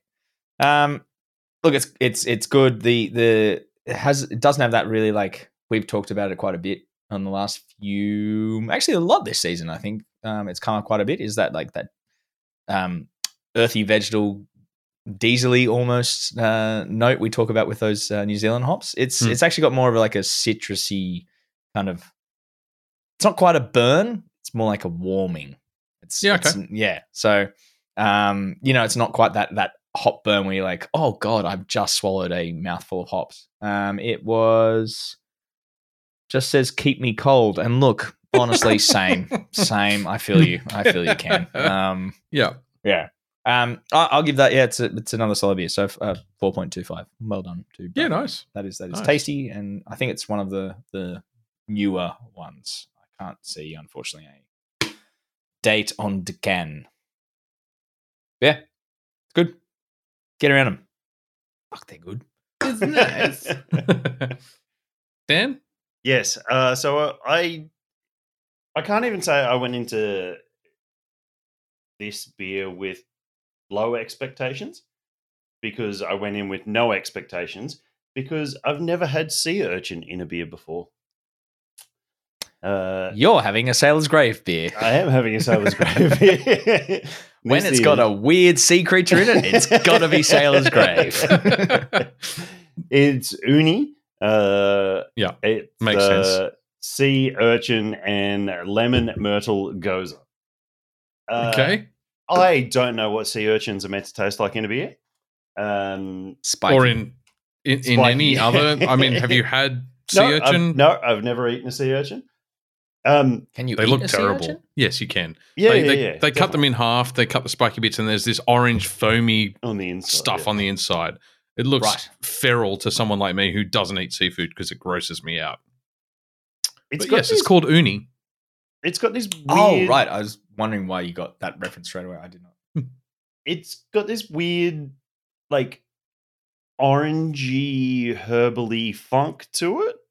Mm-hmm. Which I don't know is if it's the sea urchin or the lemon myrtle. The lemon myrtle definitely comes through on the palate. Right. But I can only assume the rest of the weird characteristic is from the sea urchin. I'm just guessing here. But it's pleasantly different. It's lightly tart. It's quite refreshing. It's got a little bit of this isn't going to sound good, but it's so background that it doesn't really matter. It's got a little bit of that seafoody kind of aroma to it. Like walk into the fish markets and all you can smell is seafood. Mm-hmm. But it's so subtle there with a whole bunch of different sort of citrusy and that kind of weird funk aroma to it. That's definitely not walking into the seafood markets then, because that hits you like a ton of bricks. Yeah. No, but a much, much more subtle, like an extremely subtle version of that. It's quite what's the term when it activates your saliva glands? Endamami? Is that what you mean? Like the meaty? Not endamami. That's a bean type. Are you thinking of edamame? Yep. Yeah. Is there no N in that word? No. Edamame. No, there's a... What's the dinosaur that eats Dennis Leary in Jurassic Park? I'm sure that's that. It's the... It's the... Oh, that's a... Dennis Leary. Anyway. Yep. I think it's the Newman. That's who I was thinking of. Newman. Is his name Dennis in the film, though? And it was Newman. It was Dennis. No. Newman Seinfeld. Everybody refers to him as Newman. Yeah. And the word I was looking for was umami, which is the meats. Yeah. Meaty, salty. I know what umami fleshy, is, but there's a Is that term, what you meant? No, there's a term when you taste something or put something in your mouth that was very poor choice of words that makes you salivate. And I don't. That is the correct face to pull at me saying that, Tom. I regret using those words in that grouping. It's like unusual, like but a nice very toffee. And it was Nedry, by the way, that got eaten by the dino. His name was still Dennis, right? I don't know what his first. Yeah, it's that Dennis sounds Nedry. right. Yeah. Well, Dennis, I have no time for your nonsense. If you could clean up your workstation, I'm not. Nedry here. We've got Nedry here. See, no one cares. Anyway, sorry. Rabbit hole. That wasn't what he said, but anyway, yeah. Thompson. We've got Thompson. See, nobody cares. Wow, we have gone right off topic. Sailor's Grave. Right off topic, Adam. My train of thought is completely gone. Your fleshy mouthfeel is what you were talking about. Yeah. It's really weird to describe. It's enjoyable. I'm not sure I could drink more than one in a sitting, but I would definitely go back to it again to start a session. Are you also a kind of person who, and I am one of these people, I don't really like seafood, but I really enjoy an oyster stout for some reason. Like, are you a fan of like oyster stouts or like when like that people like add those seafoody characters to beers? Is that? Yeah, I like those sort of things because I think they're creative when they're well done. But I love seafood. I'll eat any sort of seafood. I really enjoy it. So it doesn't put me off. It's just a weird. It's a good.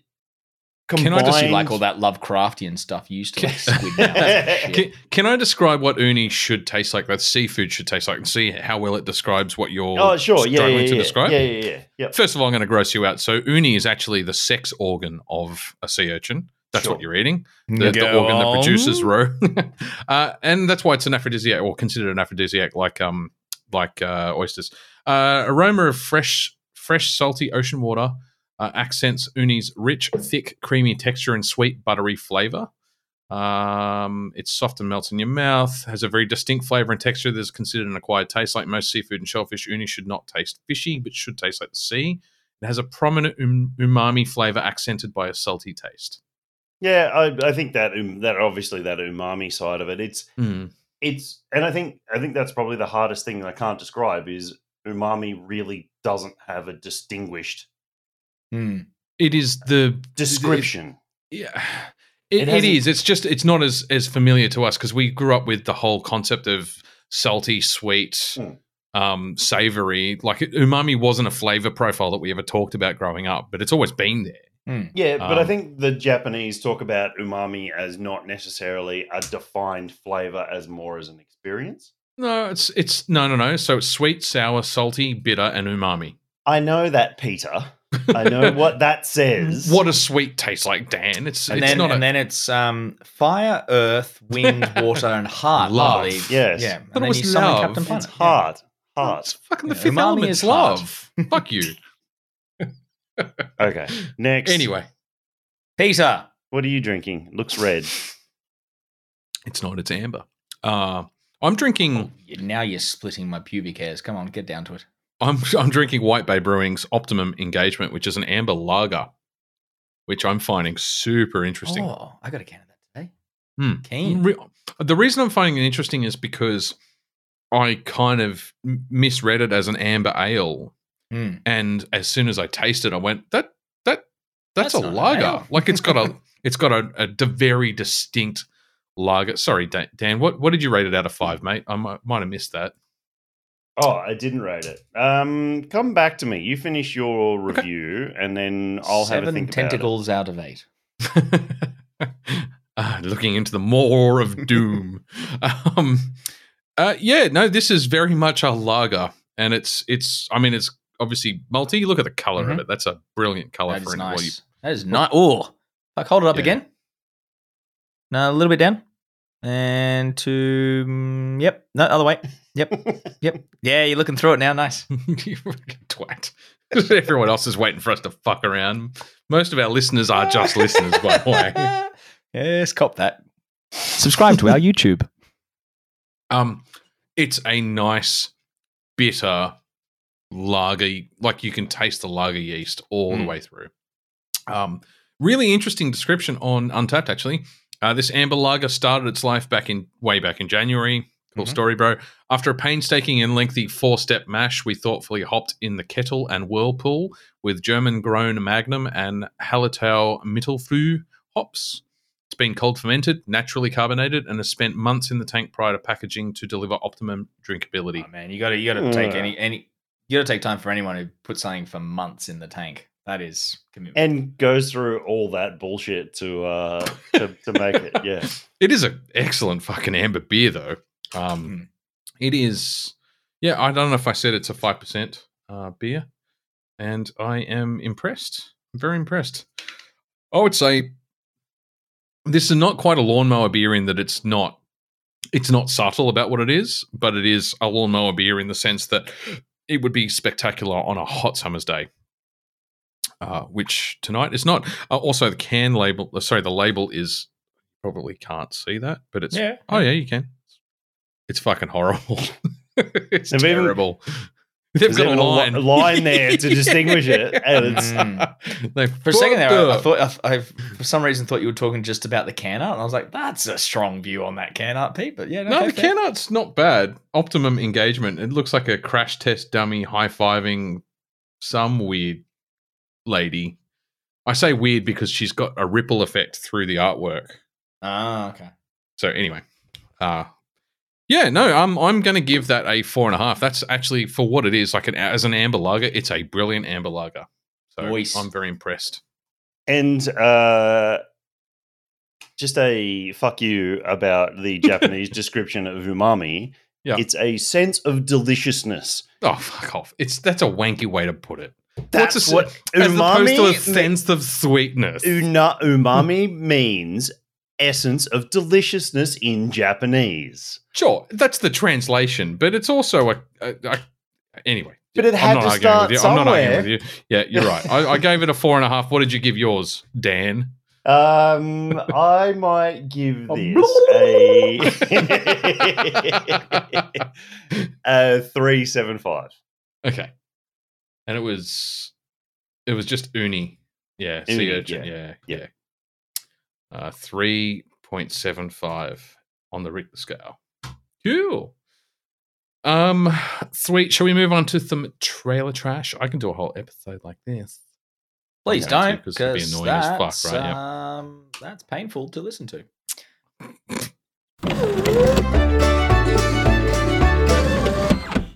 And derogatory. It's not derogatory. How was it derogatory? Move on. Moving on. Simulant movie trailers. Have you guys seen this trailer? I did watch this trailer. Yeah. It's just starring Robbie Amell and Sam Worthington. And You love a Robbie Amell show. Shang-Chi's been busy too. He's both in Barbie and in this. Don't say the B word. We said we weren't going to say it. We know that Pete's upset. Well, just not upset. Just my brain just went. Anyway, Robbie Amell's at risk. I do like his work, but he's also at risk of typecasting himself because he only seems to be in like near future science fiction movies, and where it's he not plays actually some sort of robot character. It's not quite true. I went and looked at his history, and he's not actually been in that many. But it's the roles that he plays in those movies, like Code 8, stand out. So he wasn't a robot in Code 8. He was a mutant with superhero powers. And does he always play that straight-faced stoic character? Because that's what he seemed to do for most of that trailer. Yeah. Look, I love a fan fiction version of Blade Runner, and I might watch it. It kind of is. It reminded me of a few other things like Westworld, very Westworldy, really. Mm-hmm. He was also in Upload, which was actually quite a good TV series, very tongue-in-cheek. Near future, when you die, you upload yourself to the cloud. And it kind of felt a little bit like that as well. But, it looks a bit of fun. It depends on how seriously it takes itself as to whether or not it's going to work out. But, yeah, check it out. Simulants. When's it out? Did you put it down? You did all the research. April 7th. I did. You're a legend. So it's out in 2 Robbie days. Amell, Jordana Brewster, Simi Louie, and Sammy Worthington. It is directed by April Mullen. When I was doing this, I was struggling to find some actual release dates or what it was going to be on. So Simulant was it's part of Film Canada, so it's getting a US and Canadian release, but I don't know if it's getting a cinematic release here, and they hadn't stated which streaming service it would be on yet, because I tried to include that because I thought that was good for our punters. Yeah, but I do look after you little earlobe people that listen to my voice. Yes, listen to it. Yes, get right in there. What we do learn from the trailer is that Robbie Amell's character dies, and is then his personality is implanted into an AI. I think that's the Sam Worthington gets a really shit mullet. That's also what I learned from the Sam Worthington's a bit of a hit and miss. He's obviously an A grade actor, but he's been in some fucking B grade movies. So the gun was really that's a cool. Guy. I liked the gun, the mid-air throws the droids. Yeah, I thought that was cool. Look, I think if we don't take it seriously as a show, and it doesn't take itself too seriously, it could have potential. I mean, it almost looks fucking. It's a movie. It's an hour and a half long. That much I can tell you from looking it up. Yep. Thank you. Yep. Looks like a bit of fun. Yeah. I put it down almost the next looks one. indie to me. Sorry, it did. The Film Canada thing. I think that's where I was like, it's not a big Hollywood blockbuster, but and the actors they use, like, they're not like not blockbuster like actors, but they tend to do some of that smaller scale stuff. Like, yeah. The next one, which is Hypnotic, that's due out on May 12th. Which stars Ben Affleck in it. And then William Fichtner, who you may not recognize the name, but you look him up, you'll definitely recognize his face. 100%. Yeah. And Alice Braga, she's been in a few things of recent that we would have seen as well. Who's in Predators? Yeah, that was the one.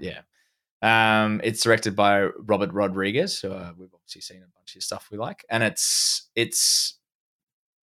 Ben Affleck playing a detective, and it's kind of like it's a trippy bank heist kind of feel with I don't know. Yeah, I think it's going to be interesting to watch.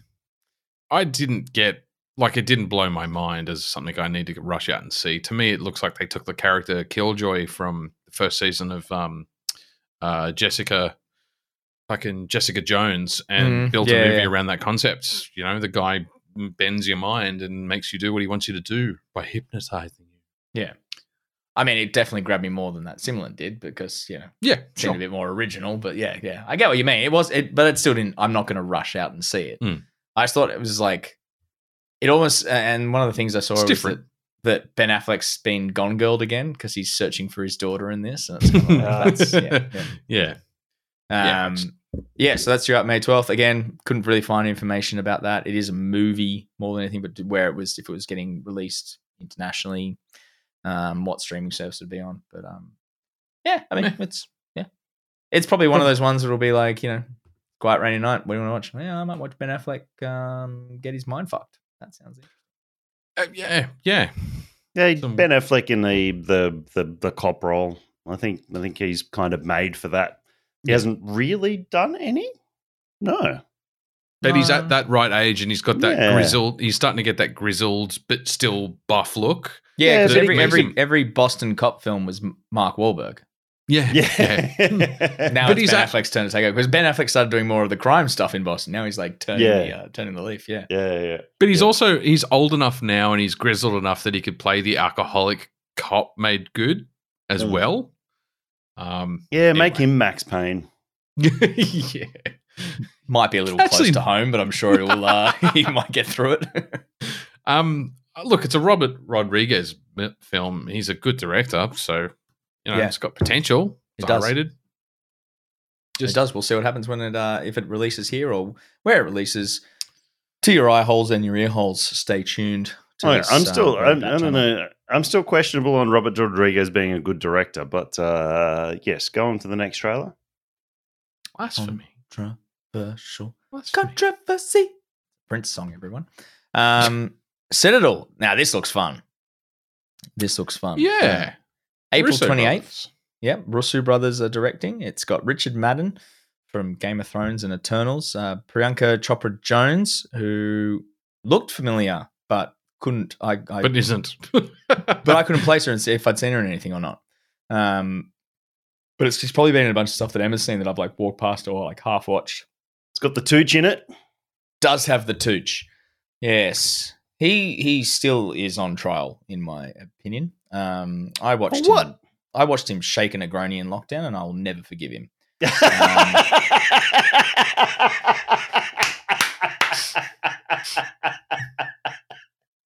a cardinal sin. That's a cardinal sin. Yeah. That's a very, very, very deep cut for people who don't drink. But I guess if you don't drink, you're not listening to this podcast. Probably. You're a fool. No. There's a few people that don't drink that listen to the podcast. Ben listens. Oh, fuck me. I didn't get enough oxygen when I laughed then. No, I don't. We're getting to that age, folks. Yep. If he stands up too quickly, he may fall over. Yeah. Look, the Russo brothers are loving their spy category at the moment. Post Avengers, yeah. Typical Russo brothers spy action, but they did Winter Soldier, didn't they? Which was a fucking Marvel, one of the best spy espionage movies. I mean, it's fantastic. Blended with Last Kiss Goodnight. I don't know if you guys remember that film. Yeah. Fucking brilliant movie, but spy loses their memory. And that's exactly what I got out of that trailer. I'm looking forward to this one. Over the three, I instantly thought Born Identity more than Last Kiss Goodnight in terms of that thing. But I get where you're coming from. Yeah. It definitely had that sort of Born Identity feel, the look to Catching the Knife, the film. Well, the filming and that semi-futuristic as well. Yeah, definitely got that vibe from it. Yeah. I got that vibe from it. Yeah. So it's a 7-episode series coming to Amazon Prime late April. I mean, look, I'll be very busy when it comes out playing Jedi Survivor, but that's my problem, not anyone else's. I didn't realize it was TV. Actually, I thought it was a movie. Yeah, that's why I put that in. Yeah, so that's I didn't read the notes either. Good job, Pete. That's a 7-episode series. So look, I mean, if it's anything like Richard Madden was in The Bodyguard, he was excellent in that. So I'm excited for him to get some more roles. I quite like him as an actor. But very distinctive facial features that guy has. Oh man, you could cut fucking glass with those cheekbones. Diamonds on those cheekbones. Yeah. Yeah. He reminds me of Kit Harington a little bit, but that's probably because of the Game of Thrones thing for me.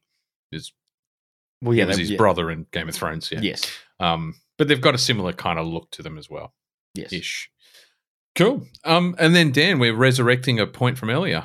Okay, so we're going to Warhammer 40k Bolt Gun. Have you guys punched this in and watched? No. Go punch it in and watch the trailer on. Just turn the sound off. You don't need the sound.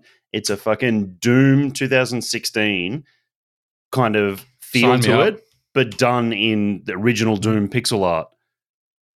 Fuck!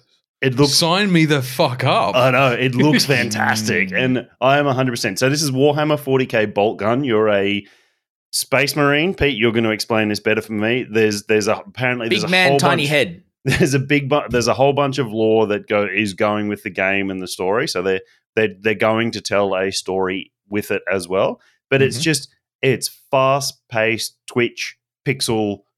They're called boomer shooters now because they came out back in the day. We're boomers now. Well, we're not, but I don't know. They're old, so everybody younger than us classes everything old as a boomer.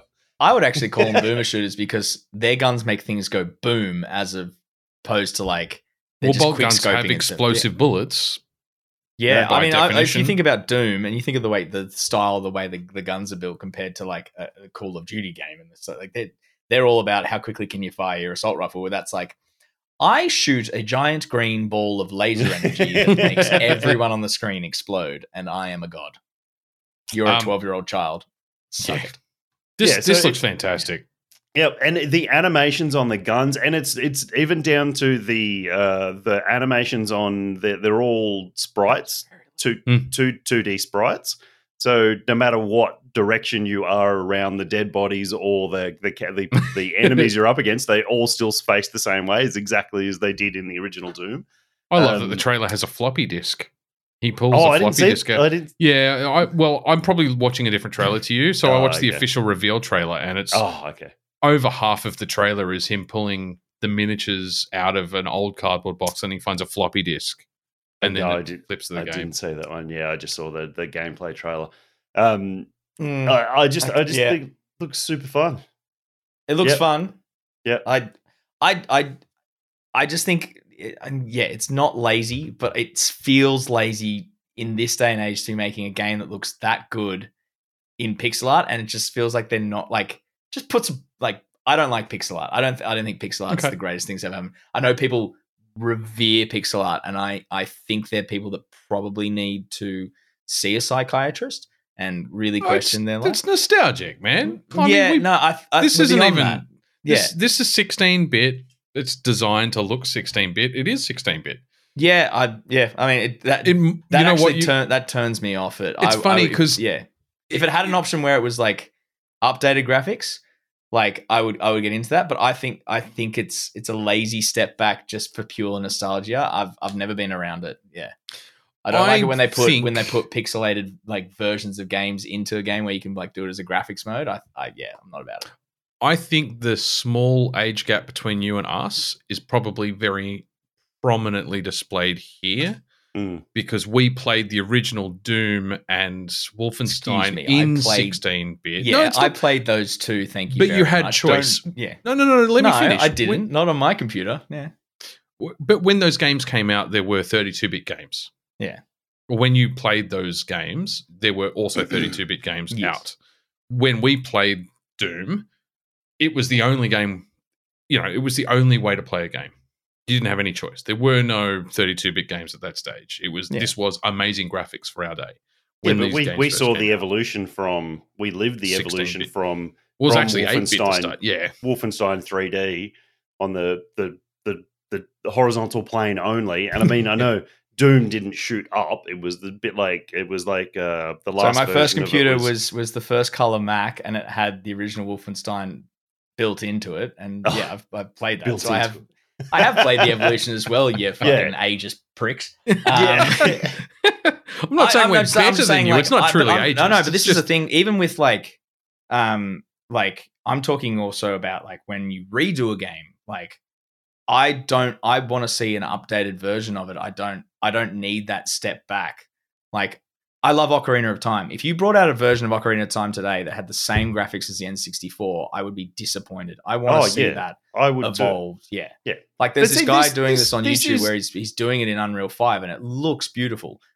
I don't agree with everything he's doing in his art style, but it's like it's just his little take on it. and that's great. But if you were to release that again today, I'd be like, it just feels like it's the same thing with the the Star Wars ports that we all played. I've got to disagree, man. Even the FMV here reminds me of the FMV from Dune 2, the original video game, because it's pixelated FMV. Oh yeah, you guys can love it as well, but this actually, when you first said it's Doom-esque, I was like, oh, that's cool, and like I have no real connection to like the Warhammer universe, but from knowing Pete, I'm like, it sounds cool. Like I'd definitely get into it. And I'm like looking at it now, I'm just like, this won't be the game that you get into it. No, basically. Fair enough. I can understand the nostalgia aspect to it, and that I'm not saying it's not a style of art that's probably not technical in terms of like doing it. So like lazy is probably the bad word. I just think it's like that game could, it could shine when it feels, from my perspective, of like someone who, like, obviously talking to Pete about how much he loves Warhammer 40K, haven't really seen anything in that. And if I was going to try and step into that, I feel like it's maybe a misstep to get people into that kind of thing. But yeah, that's just my take on it. So yeah, fair enough. It's all right. You can be wrong. You can be wrong from now and then, Tom. It's fine. No, it's every once in a while. You're fallible. Yeah, it's fine. I'm not, but that's fine. No, sign me the fuck up. I'm definitely playing this game. Yeah, me too. I'm 100% in. I think it looks fun as hell. Yeah. It's coming out on everything too. Yeah. PC, Xbox, Switch, all the PlayStations. Yeah. Sweet. Yeah. Cool. I think we should probably... I'm not ready to review my fourth beer. I'm still halfway through this one. Yeah, I'm still halfway through mine too. Do we want to kick off the spotlight and then take a break in halfway through the spotlight to talk about a fourth beer? Sure. Yes, we can do that. So I guess I'm introducing this. Seems it came out of my brain. So this all spawned from. So what we're going to do is we're going to talk about directors that would take franchises in new directions, and this all came from my now eventual read of the Frank Herbert Dune series. I just read God Emperor of Dune, which is the first one that isn't a Paul Atreides focused story. So it's 3,500 years past the Paul era, with his son Duke Leto, Leto II. He's the God Emperor, and it is Paul's son. And there's things that happen within the story to make Leto able to survive 3,500 years past his expiration date. Yeah, the time of Moadip, the Paul story, and it got me thinking the weirdness that occurs in the book, and we've talked about the God Emperor, how he's man and sandworm combined kind of thing, and he looks weird and everything like that, and it got me thinking about, did I want to see this in Denis Villeneuve's style? Because there's a few weird, funky things that happen in the book. Or did I want to see it in another director's style? So Denis Villeneuve's obviously separating Dune, the singular book, into two movies. And who knows whether he's going to get to Dune Messiah and Children of Dune. And by that stage, we might be at 5 movies and everybody might be completely burnt out on it. But I think if he told that Paul story, that would be enough to see it in his style. And a 3,500-year jump in the future would be a good opportunity to see another director. Style. Yeah, to reset the style, change it up so they're part of the same world, but very, very visually different. Because you've got somebody else behind or in control of the wheel. And the first person that directly came to my head when the book was describing Leto's body and the grossness was Neil Blomkamp. I love Neil Blomkamp's movies. I know people have their issues with Elysium, but I love his dirty, funky... I thought it was great. I thought it was great too. It's the Matt Damon one. Yeah. Matt Damon. Matt Damon, Jodie Foster. The elites live on a halo above the earth. On a halo. Yeah, I was just going to say, it's a fucking halo. It's a halo, yeah. But it... Don't sing the Halo thing. Don't sing the Halo thing. Don't sing the Halo thing. It really got me thinking that, his District 9, his dirty, gritty, gross. The way you described the God Emperor, that's exactly what I was thinking of. I was thinking of the bugs from District 9. Yeah, and even the way he created, and Chappie was very similar. And Chappie was, yeah. They're all in that same dirty, gritty, very, very the world feels bolted together almost. Like It all is- their weapons yeah. and everything is all bolted together and made And from it is scrap. primarily filmed in it does. I know District 9 specifically was set in South Africa, but all these movies have kind of continued that. That I'm hesitant to say South African look and feel because I've never been there and I don't know if it's a true representation. Or but just a trope. Yeah, but it kind of feels that way because he set that tone. Isn't he South African? I believe he is. Yeah. And so is the guy that played Vickers.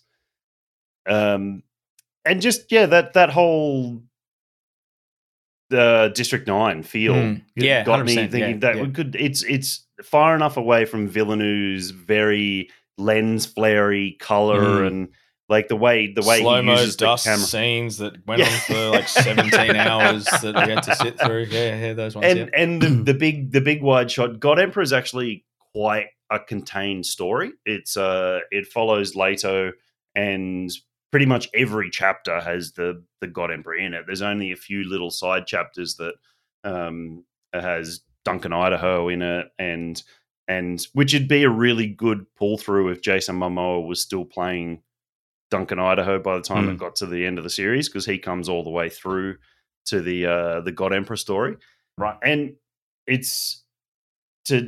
that'd be a good pull through for another director to take the same character through and show it in a different light. But it's a much more contained story in tunnels and hallways and palaces and things like that, rather than out on the actual plains of Dune. There is a little bit of that, but nothing like the original books.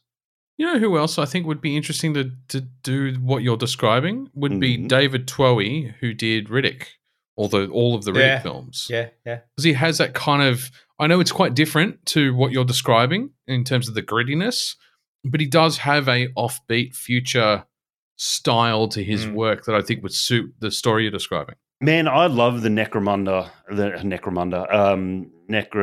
What were they? I think they were Necromunda. Yeah. Necromunda is why? Warhammer. Carl Urban was there. Carl Urban in his greasy black eyeshadow. mullet. His greasy black mullet. Definitely. It's that weird set design and kind of take. It doesn't quite evoke Geiger, but it gets pretty close. Yeah, a little bit. And you know what? Obviously, God Emperor was written before Geiger, but you do kind of get that feel when he talks about how Leto's body looks. Yeah, okay. You do get that Geiger-esque. And I would like to read the Dune series, but I've got so many books that are on my list. Yeah. I mean, I just went down a rabbit hole. Once I reread the first Dune, I went down a rabbit hole and hit Messiah and Children, and then went on to God Emperor. So I'm finishing the Herbert series. So yeah, that was my first one for Neil Blanc. Curveball, just to throw it out there, just to make it a bit 90s campy, over the top. But what if we got Paul Verhoeven, who was the director of Starship Troopers, to do? Ooh. Yeah. So you can't. I don't know that you could. If you wanted a really different seriously. film, Yeah, like, but it'd be campy. You'd have to walk in knowing, like, it'd be June such. isn't. June's not a kind of a jokey universe, though. It's I know, very real. There's so many things that could be sort of slotted into that that sort of Starship Troopers. Such a brilliant fucking spotlight, man. We could spend days on this spotlight. Yeah. Well, my two next two ones were. I actually struggle with this. No, there's a break. I put the before, so you're further down as well. My two next ones were Star Wars ones as well. And I mean, I know Tom just criticized his blowy, spicy sand slow-mo parts, but I just imagine giving Villeneuve an Old Republic Star Wars movie. Nope. Oh, come on, man. He would kill an Old Republic one. But, it just to break my heart to know that there's a Star Wars movie out there that my home theater wasn't good enough to play. See, mine wasn't even that. Mine was just keep that French fuck away from it. Like, but you guys have seen Blade Runner 2049, haven't you? Yeah. I just love that there's genuine hate for that director in this show. So it's 1/3 love, 2/3 hate. Yeah. I mean, he did. I loved June was brilliant, right? I'm so glad that it's been rebooted because it has benefited from a reboot where so many things haven't. So I'm glad. I agree with that statement. I wasn't blown away by it. And when Pete and I you went to see it with me, and I was just like, yeah, okay. You can't fault some of his shots. My third watch through was a better experience than my first and second. Yeah, okay. I don't know if that's that's part criticism, part kind of positive, I guess. Yeah, but see, I was thinking I'd rather try and insert one of my testicles into the top of this can than watch that movie 2 more times. Yeah. Like it was a spectacle to watch, and I can't fault him for that. He does have some brilliant director vision. It's just it was so much of it. It was just there's so much of it felt like filler. I know it wasn't necessarily filler, but it felt like it really could have got a good like half an hour chunk taken out. It is. It is. I guess there was so much taken out. Yeah, because I was going to say, have you read the books? Stuff back in and get rid of all those silly slow mo shots that took up half an hour. No, so have you read the books? No, Tom. No. I've read the first book and only the first book, and so what I connected with is, and the original movie was very similar. Dune is a slow, considered story. It's complicated. It's intricate. There's a lot of political intrigue in it. I get that. But it's also a story that's told in a very deliberate way. So almost like listening to an ant tell you a story. And I think Villeneuve captured that slow deliberateness in the way that he shot the film. And that would feel like I can 100%, and that's why I do say it was brilliantly shot, and I can understand it. But it was just like, I think of all, I guess it's almost ponderous. Which has its merits, and there's no taking that away from him. But I think the thing that I'm probably, for me, more focusing on is someone who hasn't read it, and that is my undoing and my fault. Oh no! But I also think of like how many people would have gone to see it that have never even fucking heard of it and just went in because they like Timothée Chalamet or they like half the cast in it and stuff, and they want to go see Oscar Isaac with his big daddy beard. Zendaya, but that's not her name. Zendaya. Yeah, Zendaya. Is that her name? Oh, okay. Yeah. I watched her in the see them Showman. and just see the film that they're in because they like those actors and stuff. And I just think it's like and I think I'm coming from that in like Blade Runner. You got to respect the source material, and I'm 100%. And my thoughts on the end of like the Return of the King. We're getting bogged down on June here when it's not part of the spotlight, but sure. No, it is. It is part of the spotlight, but it's like it's because we're thinking about alternate directors coming in and taking this on. I'm talking about Star Wars. Yeah, Villeneuve and Star Wars. So I get. Yeah. We've gone back. We've backflipped now. To me, it reminded, like, it evoked very much his style. Because let's keep it on topic, right? So Villeneuve's style, this was considered ponderous. It reminded me of the original Blade Runner. It's a slowly unfolding story. It wasn't, and maybe we've been spoiled by. And I believe that we're spoiled by current Hollywood action films where it's all pre-chewed, mashed up, and spat out in a very easily digestible way and no longer requires any form of IQ to consume as a product. I think which has its benefits and its downfalls because capitalism is the primary benefit. Well, also just I don't have a lot of time in my life anymore with work and with everything else going on to have a slow burn thing. Sometimes I just want to be entertained. And yet you'll still go and see a movie that's just as long in terms of minutes spent. It's still a 3-hour film, whether you're going to see the next Guardians of the Galaxy or Dune. It's just one requires you to engage brain to appreciate.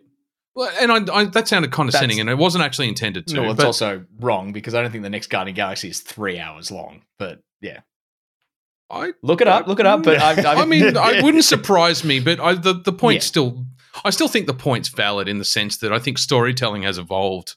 But also, we've talked about before that we have to commit to going to the cinema to watch a film these days. We do, like, it's a we do, and so we're very time. selective about it. Yeah, and I think that's just the thing. Like I know that I wouldn't have walked out because I don't like walking out of things. Like I talk about it, I don't pour out beers. I just finish them. If I don't like it, it's like fuck it. I'm here 2.5 hours for Guardians 3. Wow, that is surprising. But yeah, I just if you're talking about there's so much more story, that's what I could have used rather than those repeated. Like we're talking about that, it's a specific thing, but repeated scenes. Like if there's story we're missing, it's like that could have, you know what I mean? Like hearing that from you guys, it's like, well, fuck, why didn't we put that in rather than having that same repeated sandy, sparkly walk moment? Like, I do. You know what? I don't disagree with that. But I mean, that was a through It's a point. very specific. yeah, it was a through. I get this, that. Yeah. This can be a conversation for elsewhere, but I still think Villeneuve, if you gave Villeneuve a Old Republic story and had it a political intrigue Dune-esque kind of thing, I think it'd be great. I mean, he's got a really.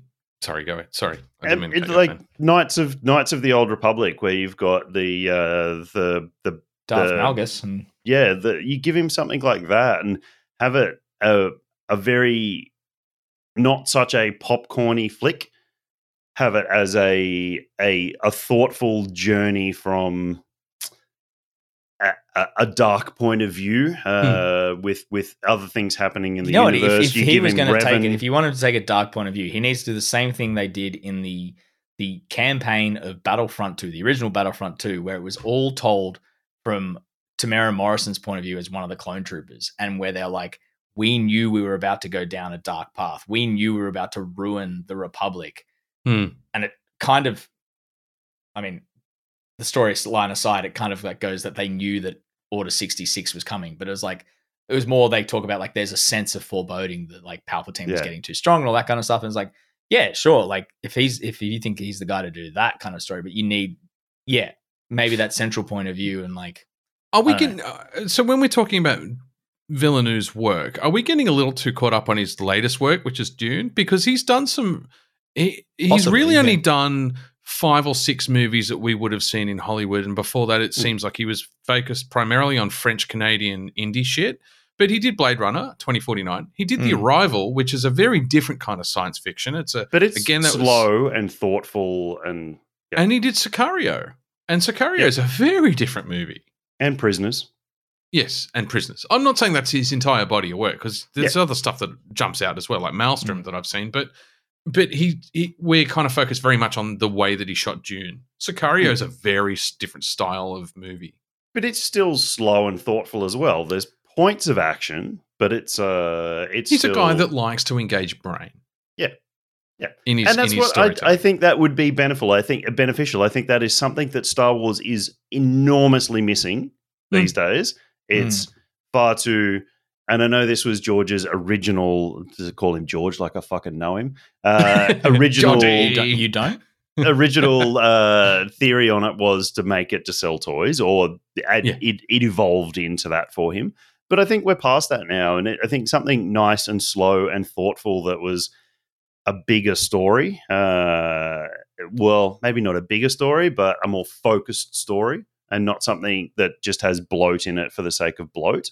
I know this is bending the spotlight topic a little bit, but I'd love to see George R.R. Martin write a Star Wars political intrigue set in the Old Republic in a way that only he has done recently, right? And Old Republic is where something that needs to be. Like we need to get away from this Skywalker era. Yes, we do.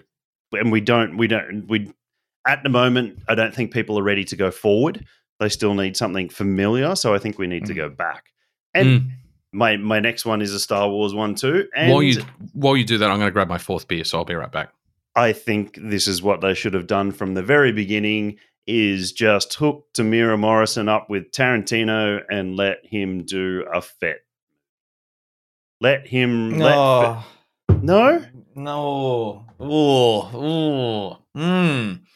I'm chewing on that. Oh, that's like a bit of gristle in your steak. Ooh. Come on. You don't tell me you don't want to see Fett Pulp Fiction or Fett Reservoir Dogs? Yeah. But it was a heist movie. Fett Reservoir Dogs. Yeah, Fett Reservoir Dogs I can do. Yep. A heist movie or a high-stakes movie, bounty. Yes. A heist movie, yes. Yeah, that's what I mean. Yeah, so a high-stakes bounty or a heist movie or something like that. Just Which give is like him- early War of the Bounty Hunters comic. Yeah. Like, yeah. Yeah, I could give definitely him, see that, yeah. give him something like that. Give Fett some dialogue. Seems the man only got something like 9 lines in the whole original trilogy. And he got fuck all lines Actually, in his even own better, TV series. not early Tarantino. I'm warming up to this idea. It's hitting the subcockles of my heart. That is definitely more like a Hateful Eight. Yeah. Hateful Eight. Yep. Hateful Eight works really well. Yeah, Set it in a single fucking room. exactly. Yeah. Star Wars. Set in a cantina. Yep. Just do it in a cantina. Just Fett and a whole bunch of other dudes with one bounty between them, and have them argue. So, you know what? You could even start that with them swapping stories and doing flashback stories. Like the Hateful Eight did when Kurt Russell picks up Samuel L. Jackson, and they go on, and it's part brag, part bullshit, part reality. Yeah. That's a movie right there. Have Fett like you throw the originals in there, throw Fett in there, throw Bosk in there, throw let the lizard man slither a few words in. Sure. Dengar, fucking Wookiee hating motherfucker. Let him get some of their Forlom and what's his name? Insect Man. Yep. The one that can slightly see the future. Yep. And then get what's his name, Valance in. I think Valance would be a really good addition to that because he's really come through in the comics. Yeah, definitely, and he seems to be okay. Like the All Kurt right, Russell I'll give you that one. We'll win on that one. Yeah, I wouldn't say. Yeah. You win. Okay. Full points. Shall we jump into fourth beer? Yep. Sorry to move us forward. Are we ready to move forward? I am. Yep. Definitely. I tend to play timekeeper, and I hate myself when I do the editing. What, Tom? He's on. I was just pouring. Oh. Sorry, you dipshit. Who's going first? I got my Exit Milk Stout here. There we go. Let's do that. Let's do a tribute to Exit. The last hurrah for Exit. I'm going to do the whole Tom thing here now too. Exit Milk Stout. They say on the can, I read this earlier, cocoa, vanilla, toffee, and espresso. Is it cocoa or cocoa? Not taking a piss there, but they are different. Yeah, cocoa. So it's going to have that kind of bitter edge to it. And it definitely does. It definitely has that dry... Oh, I was thinking of Kokomo, sorry. Brain flashback. Down the Florida Keys, you know. Cocktail days. Yeah. It has that... everything they've written there definitely has. It has that that slight bitterness to it. Consistently been a cracking milk stout for years. Like I could never fault the Exit Milk Stout. I really liked it, and it's not overly sweet. You probably could have, but I couldn't. Yeah, I always really enjoyed it. It's not over the top sweet, so it's the lactose addition is reined in, and it's got nice coffee and chocolatey characters to it. It's really pleasant. I was tempted to drink this one first because it was in the news. I'm very glad I left it to the end. Yeah, that is a nice ending beer. Yeah, I'm going to give that always go for darks last. 4.25. Okay. You know what I like about milk stouts typically, and particularly this one, just looking at the ABV, is it's a nice way to drink a stout that's not going to get you pissed. I would imagine it's only 5.2. I was going to say high fours. Yeah, but yeah. The general brewing in Australia, they love to make it's either here's your low ABV stout, which is going to be nice and entry level and 4.5 to 5%. Well, here's a 12% double. Fuck you and everything that you believe in. Get this down your gob and die. Yeah. I'm drinking a 9.5% pastry stout, so yeah, totally. Yeah, but we do the imperial stouts, and all the Brick Lane Brewing stuff is all fucking doubles and triples. So yeah, it's good to see a stout that's in a lower ABV. So you gave that 4.25. Tom, what are you drinking, mate? Oh well, hello chaps. I'm drinking a Hawker's beer. It's a modern British IPA, and we're having the old chap new tricks, eh? What's he got up his sleeve? Absolutely fantastic, cracking stuff. It says here the British are generally credited as the originators of the IPA, which has since become a multifaceted beast of its own. We've teamed up with UK hop grower Charles Farram to modernize a classic style, generously dosing with the new generation hops Harlequin, Jester, and Earnest. Oh, I love a bit of Earnest. Aromas of tropical fruit, stone fruit, and resin sit on a brightened up malt bill, Marischalter, and Golden Promise. It's never too late to try new tricks. Whew, well, sorry, I'm back. That was brilliant, man. Yeah. Loved it. Where are we? Impressive. Yep. I could do that with a out. Russian stout, but that's literally the only accent I could hold for that long, believably. I can do South African, but I won't for that one. Yeah, this is... What the fuck is an English IPA? Well, it's a modern English IPA. So I think of an English IPA as being a lot more malt forward. Kind of malt and spicy hops. Yeah. This has still got that Earthy, spice. spicy hops. Yeah, this has still got that spice, but it's definitely got a lot more of that like floral, citrusy, those notes coming through. It's also the if my camera will allow me, it's not as dark as I would imagine that remember an English IPA to be. I also really love this can design. I think it's just that concentric kind of pattern. Yeah. I thought it's really cool. Kind of like Celtic knots, but not quite. Yeah. It's and they have a rating on the back. They say they've hopped it 5 out of 5, malt 3 out of 5, and yeast 2 out of 5, which may explain why I'm getting so much of those citrusy notes through it. It's definitely not up there with like in terms of like the hop smack to your face. Like even of the pale that I just had from Bracket, it's nothing like that. It's reminiscent in a way, but it's definitely not like that hit. I wouldn't say it's more sessionable. It's more layered. It's layers. It's onions. It's Shrek references. It's good. This is their newest limited release. The label is dead set spot on. There's not a millimeter in that. That is perfection. Literally, you could set your watch to that label. That's how close that is. That's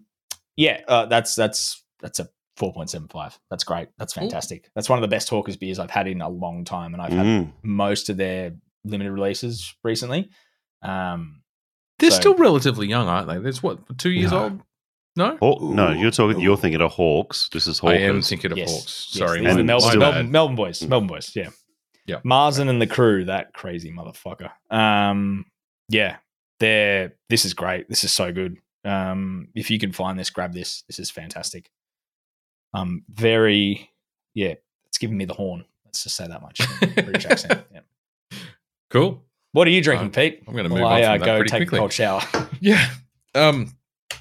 Not independent. I do really try hard to only go independent, but it doesn't always happen. So I'm drinking. I almost had a Stone and Woodby before, like as my last one, but then saving that for personal time. Fair enough. I am drinking the Pirate Life Choc Chip Hot Cross Bun Pastry Stout. Well, it is almost Easter, so that adds up. Yeah, that's specifically why it jumped out. That, and I was looking very much for a dessert stout after the last episode, and fucking one of the most amazing beers I've had in a long time was that Hokey Pokey.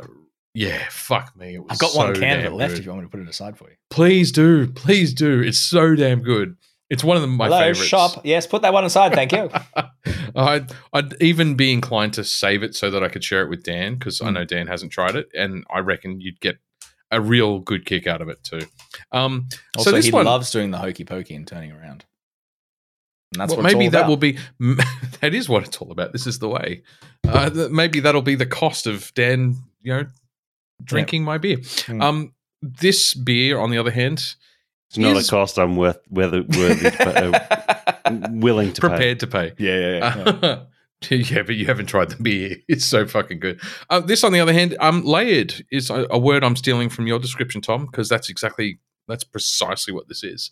Very layered. You get so it's obviously, it looks like a stout, like every other stout. It's very dark. It looks like a stout. It tastes like a stout. It must be a stout. You get a lot of cinnamon, just a touch of sweet spice. I wouldn't call it vanilla. Are these in order, Peter? What do you mean? Like as they hit you, like that? Yes. Yeah. So it hits spice first with and it's a cinnamon plus a sweet spice, and I can't put my finger on which sweet spice. Yep.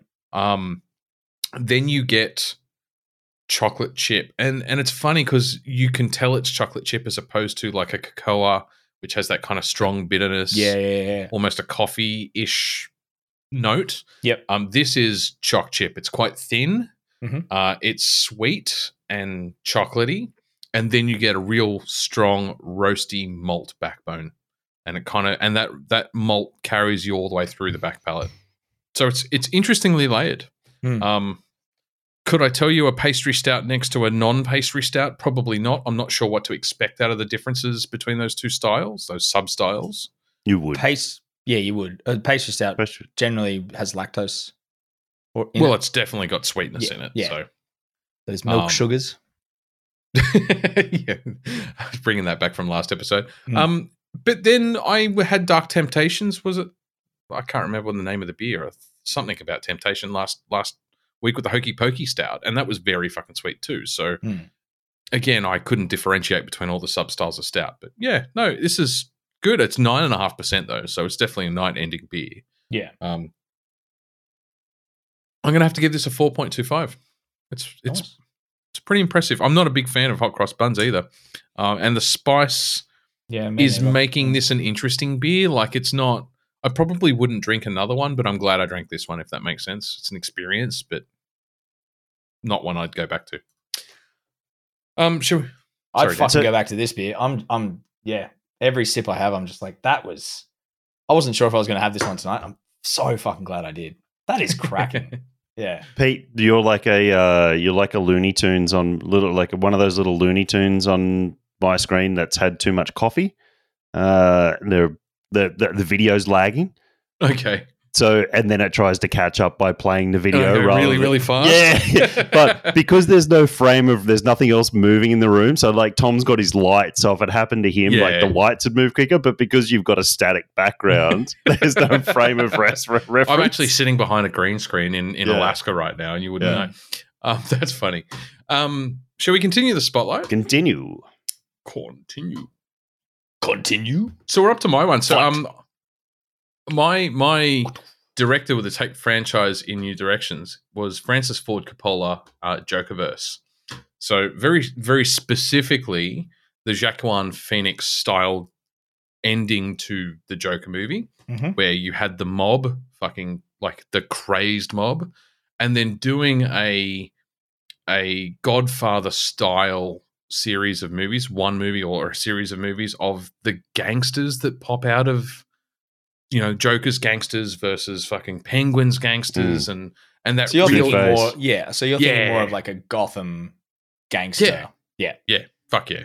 Sorry, when you said him taking on Jokerverse, and it was just like him taking on, because when you said Jokerverse, I obviously assumed you meant Joaquin Phoenix Joker, but him taking on that Joker character, I was like, oh, he's the head of a crime family, though. Now. Yeah. I but focusing on him kind of in the same way. No, not necessarily. More just now you're saying that makes the so intricacy much more sense. of the gang wars going on, and told in that very old, like 1920s style, New York gangsters. Fucking Joe Pesci as Penguin.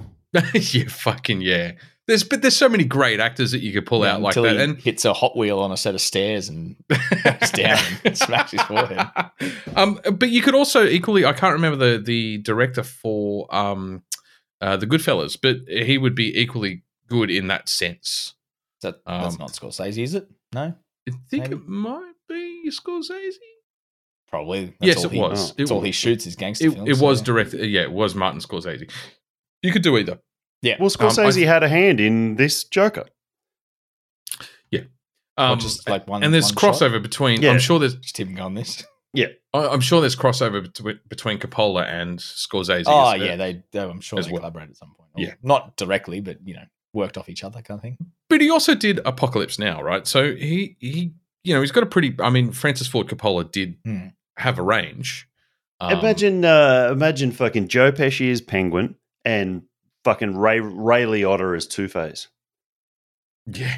If it was shot in a couple of 20 years ago, I can. Oh no, but even if you had them as aged characters, that'd be a good take. Yeah, okay. I want to see them as heads of crime families with minions that they're ordering around and fucking each other over, and they're also running like business fronts to fucking. I think that'd be a really good take cash.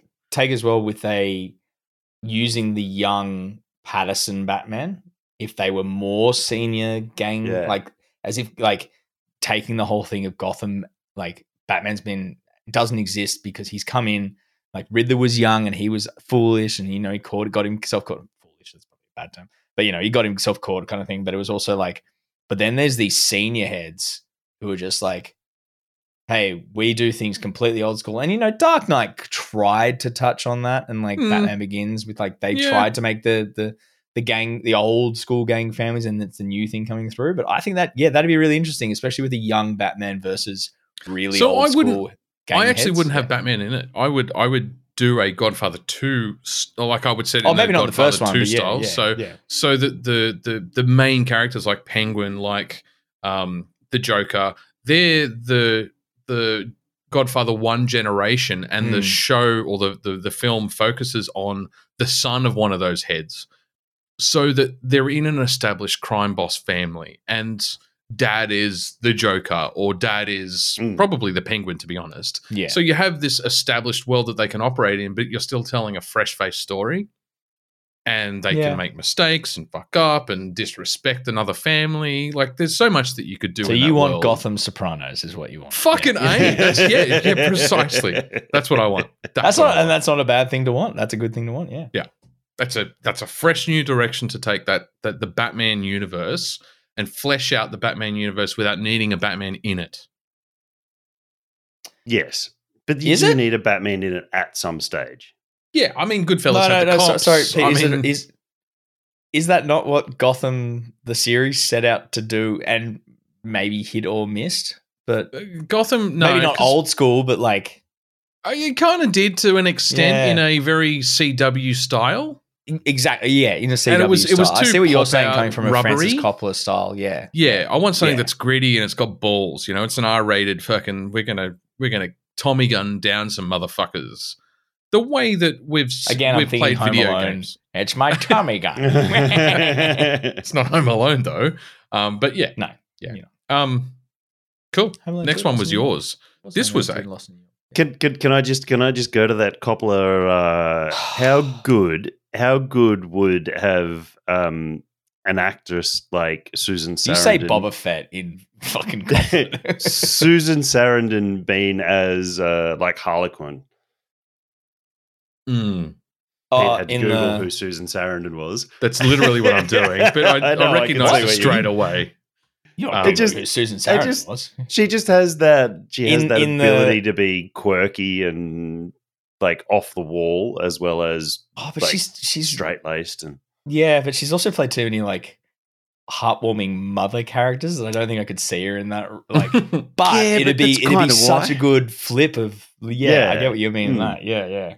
And she'd fit into which is that the point mobster side of things. I mean, Michelle Pfeiffer would have done it well as well, but you just, I mean, you throw her back in as Selena. Yeah. But the wives of the mob families in Coppola's kind of worlds were always the very beautiful, but also very genteel, older. I don't know how to put this the way that I mean it, but like a traditional woman, but very feminine. So they're not arm candy. They're women in their own right. They've got strong personalities, but they're also very beautiful and very feminine at the same time. I don't know. I probably said that really poorly. The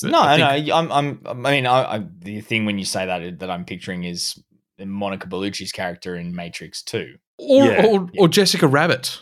Yeah. That's kind of, I know that's a very random reference, but also not a real character, but not a real live action. But no, but you kind of get that. But you kind of get that Betty Boop style, 50s pinup girl femininity. But they're also fucking hard asses when they need to be. Which all of the characters, all the female characters in the Coppola series of movies were hard asses. I can see her face, but there's absolutely no way I could tell you her name or what movie she's been in. But in the 90s, she was the go-to American Italian actress, girlfriend, like girl, not even wife, like girlfriend. Fuck. I'll think on it when you go to your next one, and I'll find the out next one is brilliant, Tom. Like, it's an inspired fucking pick, I've got to say. Oh, yeah. Fuck. I haven't put any homework into this. No, I literally, as I said, I was struggling with this concept. I think it was really cool. And obviously we've been able to talk about it and stuff, but sitting in like the vacuum of my loneliness that I live in, it's a wonderful place. There's so little people. It's great. But yeah, trying to think of like directors and the movies they make, and like, because often so many directors make so many different styles of movies. I was pulling up stumps. I was just like, fuck, I can't let the boys down, and that's not what I'm about. So but then I thought, what movies have I really loved recently? And then, yeah, I guess because we kind of all like, what content have you really loved recently?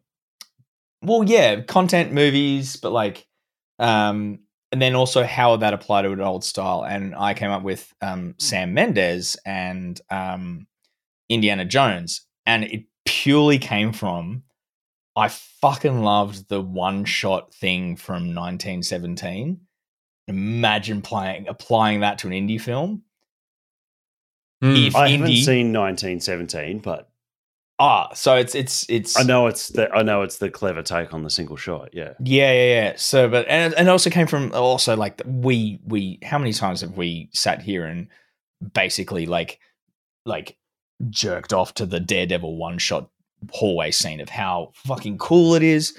But even like, it doesn't have to be the entire indie film being a one-shot, but able to do those like one-shots in those archaeology scenes. It's probably from like recently playing through a bunch of those like Tomb Raider games and stuff as well. And it's just like, I thought the way he shoots things in that, like, that would add such an interesting very turn. Artistic. Yeah, a really interesting turn on what is traditionally a bit pulpy. And like, you know, when we talked about I find it really interesting. You know, I find it really interesting you picked this one after complaining about repeated shots, granted, in Dune, but also slow storytelling, because Sam Mendes tells a slow story. It's a slow, considered story. 1917 was about it reminded me of The Thin Red Line. It was a war movie, but it wasn't really about war. It wasn't glorifying war in the same way that like Saving Private Ryan did. It was the psychological aspects, the slow, boring grinding down of the soul that was World yeah, but War I don't think it needs to be a slow, boring down the soul, especially if you think, well, I mean, especially the scene I'm referring to for this, and this is what I thought of, especially when referring to indie, is the running through the town. Like, yeah, I get shooting shots like that and adding to indie, and that's why I said it doesn't have to be the entire film as a one shot kind of thing. And it's like, but you know, indie in like any sort of like action blockbuster like Indiana Jones needs those quiet moments to break away from those really big action shots. And like the scene at am I mixing up my war movies? The quiet scene at the farmhouse. That's 1917, is it? Yeah. Yes, cool. it was. Cool. The farmhouse when he shoots when his mate dies. Yeah. But like, spoilers. You don't even know whose mate I'm talking about. Everyone dies. Someone died. That's all they literally said then. Someone died. And someone else knew him. Yeah. It's a squad. Yeah, whatever. But yeah, no, you're right. But even that, like, that still had like, and it's not like that, the drone shot like continually revolving kind of thing, but it's that kind of thing where it's like, even when it's slow, there was it kind of still shots. felt movement. I think that's the difference I had with Villeneuve, is like, it was static changes, I think, that really threw me off. And like that, and like we said, he was trying to give you a sense of scale. That's why. I know. But that's also what threw me off compared to Sam Mendes, is like the way Sam Mendes shot is like it didn't necessarily feel like it had to be moving through something, but there was something. Even if it was a slow panning shot, it was adding, like, it's a different side of the farmhouse. It's like, oh fuck, there could be German soldiers there, like, you know, like that kind of thing. So yeah, I don't know. It's just this is literally the only thing that came to me, and it was just like, I think, especially from like, if we got into some like, obviously film, TV, video game archaeology is very spectacle compared to real life archaeology. That is very slow and very painstaking.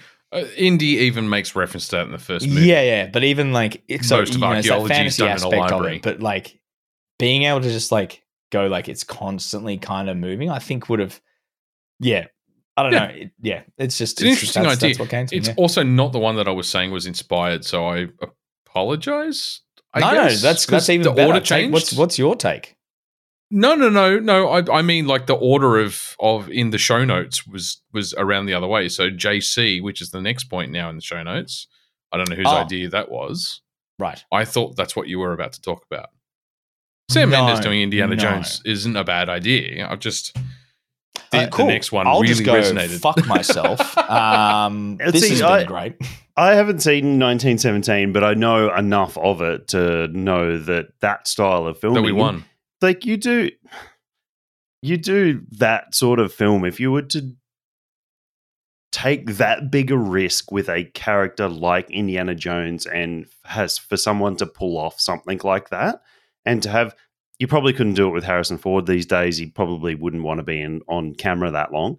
But that could be an inspired movie that would once again reinvigorate a franchise. It's like this trope that we're going to get, and like it's just going to be absolute rubbish. The thing that's going to come out. Oh, like it's going to be another like it's meant to be pulpy and like all that kind of like that style. So the last one was rubbish, and this coming one's going to be rubbish. But if you wanted to take a risk, obviously they don't want to take a risk. They'd rather throw money at it and have it fail than take a risk and have it succeed. Disappointed that Harrison Ford's in it. Like I don't know why, but Harrison Ford checked out a long time ago, and he's fully admitted he just turns up to take a paycheck. Like you can't blame him for turning up and getting paid these ridiculous money they're going to pay him. But he doesn't need the money, and his work in the series that he's really in at the moment, which is the Yellowstone one. No, he's in a psychology. Emma started watching that. Apple. I'm sure that's an Apple Plus. Yeah, I think it is. Yeah, she got a trial for Ted Lasso, and then I was like, you realize that a trial lasts a week and Ted Lasso is episodic, right?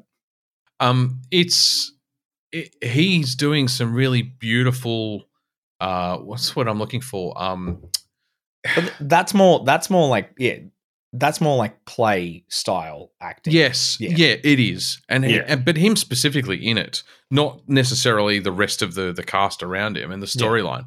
But he's very vulnerable in that show. Like I'm amazed at what Harrison's doing in that show. Yeah. I still reckon if you were to give him even a quarter of the money of what he's getting for the next indie movie and say it's going to be films like 1917, I would hope he would go, you know what?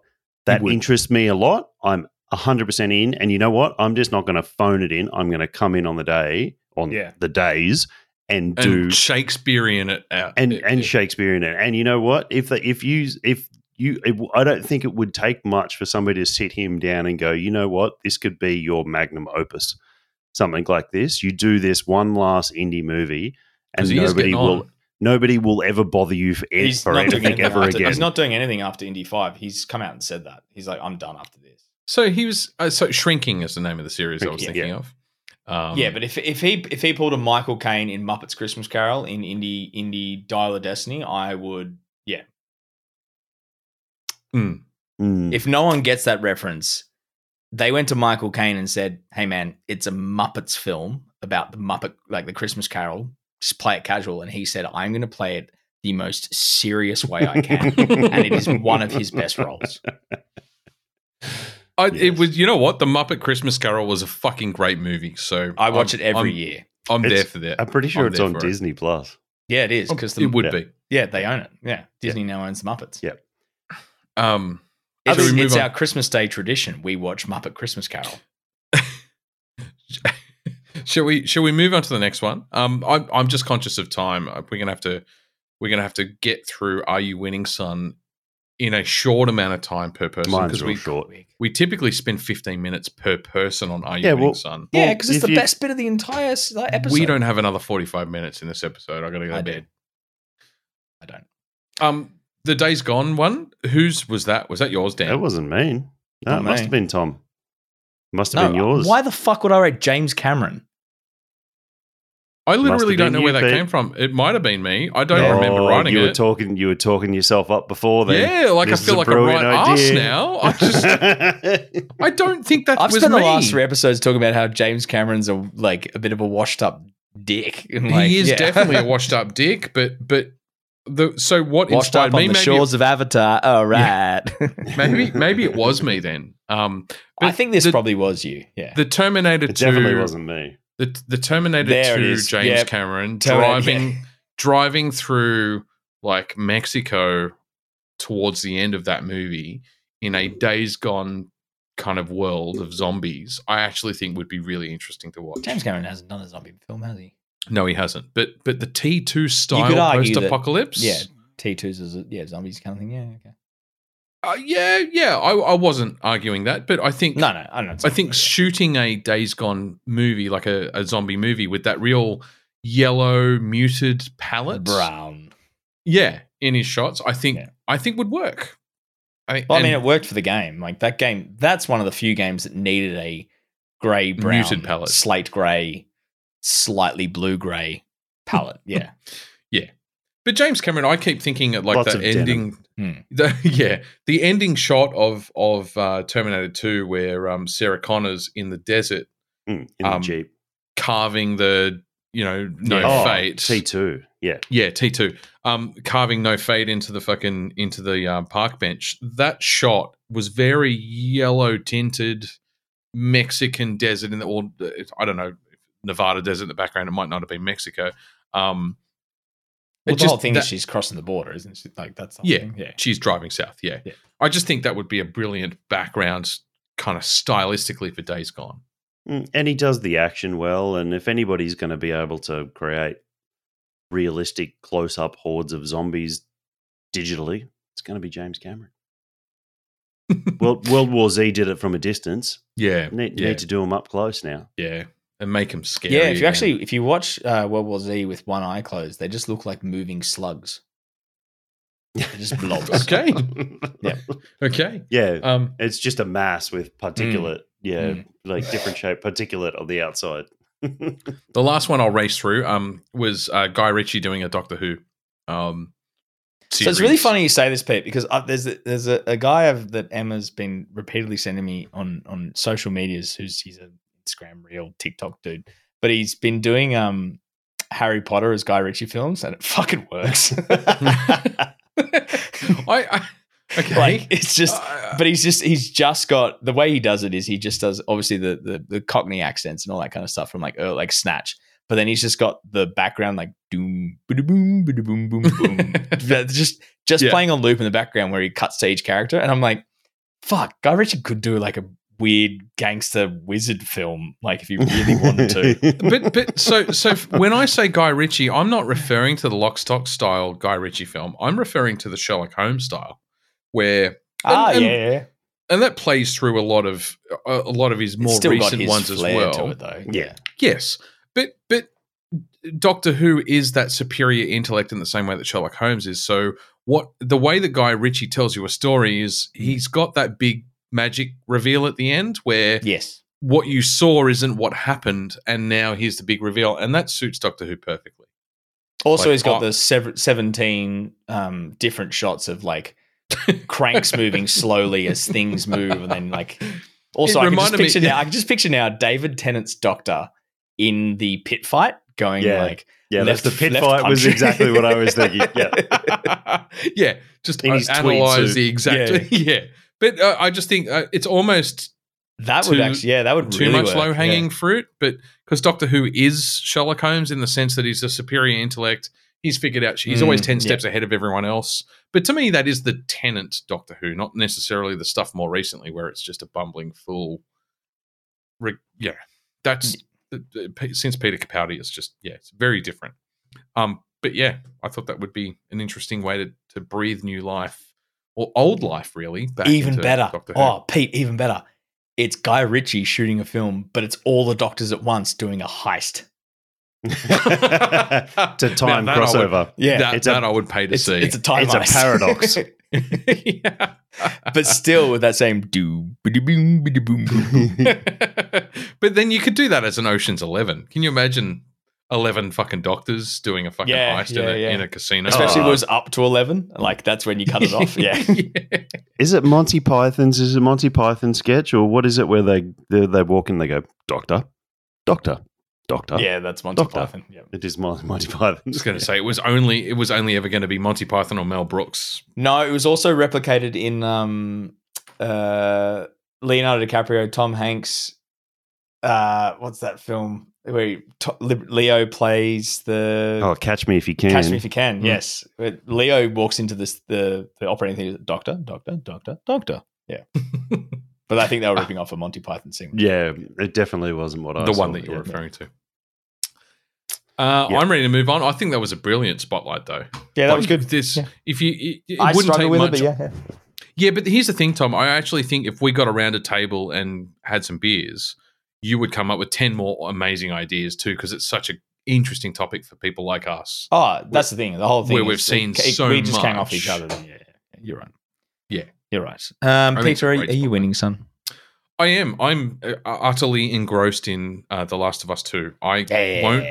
I know it's an old story, but Dan hasn't played it. It's not an old story. Go for it. Knock it out of the park. Are we ready to spoil it? 2021. I mean, a couple of years old. Are we okay to spoil it? I actually don't think so, given what we've talked about in the season 2 of the series, which a lot of people haven't played. Which is actually why I want to spoil it. It's you're a dick. No. I just think it's an interestingly told video game story. There's some nice twists and turns in it. There's a very early twist in it that I think most people are already aware of anyway, but I won't spoil it, that will break audiences of the TV show. But that specifically is not what I'm talking about. Which we've talked about. Yeah. What I'm referring to is The Last of Us Part 2 is told in 2 halves. It's 2 separate parallel storylines that come together at the end. Now, I'm not at the end. I've finished the first plot, and it pauses at a certain point, and now I'm about halfway through the parallel plot, which I know will get to the same point, and then we'll get some sort of closure. And I'm not sure which direction it's going in. Not closure, Tom, because there is potentially a part 3, and I know the writer well enough to know that he's not going to wrap all the loose ends up. No. But I am also aware of the writer's ability to surprise me with which direction he might fall in. So I have no preconception about how the story's going to end. Interesting. So I don't know who's going to survive the final encounter, but I know who's going to be there. So my point was more knowing that season 2 and 3 of the TV show will cover the second game. And knowing that the game is essentially split in half and only following one character and then a second character, it's going to be interesting to see if the TV show... I know there's crossovers, but and there's flashbacks and a bunch of other stuff. But it's going to be interesting to see if... So Ellie is one of the 2 characters, obviously, in the second game. And then I'm not going to say who the second character is. But it's going to be interesting. It's Grogu. So it's going to be interesting to see whether or not season 2 of the TV show will follow the Ellie story exclusively, and then season 3 will follow the other character's story exclusively, and then we get the wrap at the end. Or if they will recut it so that you're telling the episode by episode. We've obviously spoken about, and I'm of the view that I think the smartest way to do it would be to recut it. But it's fucking complicated to do it that way. And Dan, they've got time and a medium to do that, I guess. So Dan, I'm speaking cryptically, but I want to make sure that I'm speaking cryptically, but still making some kind of sense. Because Tom knows what I'm talking about. I know what you're talking about. Okay. Am I making sense to the listeners? In terms of... Okay. Well, I mean, I'm a little drunk. Whenever are you making sense to the listeners? That's the bigger question that we need to ask. Yeah. So you're winning. You're enjoying it, obviously. Yeah, and I was the one bitching about 15 minutes per person. I am fucking winning. I'm loving the story. Yeah. And there is nothing better than playing a video game set in a rainy, thunderous background on a Sunday morning when it's pissing down rain and thundering in the background. Like, I just nailed it Sunday morning. See, I used to love, like, especially when Skyrim came out. One of my favorite things to be, people would be like, "Oh, it's fucking raining." Especially, it's the early days of Facebook when Skyrim first came out, because yes, we're old. But people would be like, "Oh my god, it's such rainy weather. This sucks. Like, fuck this." And I'd be like, "It's a lovely day in Tamriel, where I am." And that's like, I can change the weather if I want it. But this was the opposite. Sunshine and cold This was the winds. video game perfectly matched the real no, world it is. weather, to the point where I'd hear thunder and I had the speakers turned right up, and I couldn't tell you if it was going on in the real world. You're not or playing with your in the 3D game. audio headphones? No. I'm playing with my surround sound. It's the same thing. Man, yeah, I don't know. The headphones just added a different element for me. But my surround sound is set up, and it's not because it's special. It's just it's set up in a way that there are frequently times in movies and games where someone knocks on a door, and I literally think someone's knocking on my actual door because it comes from the same direction. Yeah, right. Anyway, yeah, I'm winning. Dan, are you winning, son? Yeah, kinda. I went back to Doom Eternal because I had an itch. I had an itch to go back to. Well, I started Doom 2016 again. I'm like, no, you've played this one through. Just suck it up and go back and try and finish off Doom Eternal. And I loaded it up, and I couldn't remember anything that had taught me in the last 3 hours or 4 hours that I'd played in it. So I had to go to wuss mode. Oh. You're a wuss. And knowing Doom, it's actually called wuss difficulty, I'm presuming? I think it's... no, it's something, am I ready, daddy? Or, that's carried on from the original games, I'm certain of it. Yeah, it is. It definitely... It's an ID software. Runs a joke, which we love. It's almost inappropriate in this day and age to say that. No, it's... shit, what is it called? One of you guys can Google it while I'm talking about this. The difficulty names of the Doom. Yeah, I got it. Hurt Me Plenty is the normal, and then there's the I'm one too young to before that. die. I'm too young to die. Yeah. So I had to go to wuss mode. Let's just call it wuss mode.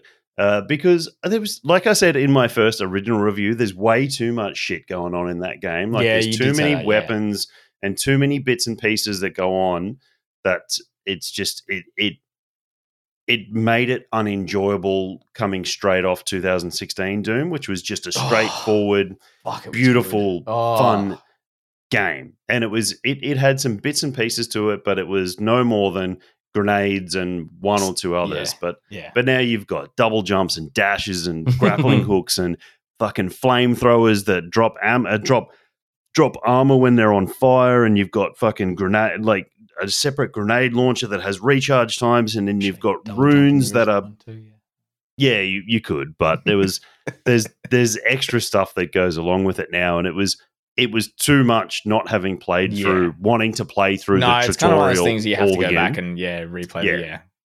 So I just put it on wuss mode until I could work it all out, and I played about 2 or 3 hours on wuss mode, and then it got to a point where it goes, a thing popped up on the screen saying, "Oh, we've now taught you everything you need to know to go forward in Doom." And I'm like, "Fuck! Did I just finish the tutorial?" Oh no! Yeah, look, we've all been there, Dan. We've all been there. You're engrossed in a movie, or you're engrossed in a TV show. 25 minutes have passed, and then the fucking credits roll at the start. Yeah, the opening sequence rolls. Exactly. What I'm trying to say. So, I mean, it was fun. It's you know what? I probably will just play this through on wuss mode because I'm still in that mode. I'm still not enjoying it as much as I did 2016. So I'm not prepared to get my butt handed to me. Yeah. And go back and repeat things and learn to go through. I kind of just want to play it to look at the pretty visuals and kill some demons and see some glory and just have some glory fun kills. Almost. Yeah, that's exactly what I want to do. That's the thing I do with the Doom that's game. That's what Doom's about. When I played Doom 2016, I never played it. The first time I played it, because I played it 3 times.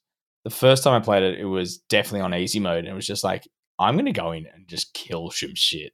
This is what Doom is about. Then I went back and did it, and then I was like, oh shit, I need to play it on Nightmare mode, and I did that Nightmare playthrough, and it was, I would not have, like, I got through the first level, I could not have kept that up. That was so stressful. Yeah. Do you have to play Ultra Nightmare? No, you said you only have to play one level. You have to go of the Ultra first Nightmare. mission, and you can cheese it, but I did not, and I went to the full way, and I was so proud of myself. But we featured the video. We featured some of your video. No, I don't think you understand the sweat that was on my controller after finishing that mission. Like, it was insane. The amount of times I played that, but that is a crowning achievement of my PlayStation career. Yeah. Yeah, it definitely is. It's sweat inducing, and Also, the soundtrack's just so good. Actually, I wasn't enormously fussed on the Doom Eternal soundtrack for when I first started playing it, but I actually worked out, because I thought the guns weren't anywhere near as chunky as what they were in 2016, and then I actually found I had a soundboard issue on my PC. So I sorted that out, and this race coming up again. This now playing the few hours I've played now, it's the sound and music is as chunky and as good as the first game. I don't like some of the choices they made aesthetically with the game, and it's just, well, they made it a bit too, like, I haven't played it, but like, I've known enough of the story through seeing gameplay videos and whatever, like, people referencing and stuff. It's become a bit like, oh, suddenly Doom Guy's the hero. Yeah, like, fuck that. He's just a dude who's just there to just run through and cause chaos. Yeah, he's got a space station. Don't give him a hero's journey. Yeah, he's got a space station that overlooks the planet Earth, and where the next demon portal comes up, he teleports down to save the planet. That wasn't where it was going. Like, he was a knight. He was an Halo old school theme playing in my earphones right now. So in 2016, he was definitely a resurrected knight of the Slayer category, but like to take he was it to just that, he was just put on the ground and sent through, and he just literally almost a literal path. Yeah. So the biggest thing, like, in 2016, he's such a dick. You get to the weapon upgrades, and he rip the box off the bottom of the robot, and sometimes he even punches the robot. That I exclusively tried to make him do that. Yeah. So in Doom Eternal, there's none of that. He's not a dick at all. He's like, those robots just leave there, just stay there. In he 2016, walks up and goes, boop, boop, give me your treat. He'd crush things when you got those cores in 2016. Yeah, the hell cores, And like, in that beautiful definitely sound, at some point he would have crunch. grabbed Samuel Hayden by his fucking nads and just crushed him in his thing. Just been like, fuck you, you stupid shit. Why did you open the Mars Hell portal? Yeah. So I will finish it on wuss mode, but that's as far as I'll go with that one, and then I'll go back to 2016. So yes, I'm winning. If you go back to 2016, and this is my pro tip to anyone, if you ever wanted to experience Doom in its finest form, jump back into 2016, because the multiplayer is alive and well. And jump into that. It was some of the most fun I had. You've mentioned that a couple of times, actually. Yeah, get right into it.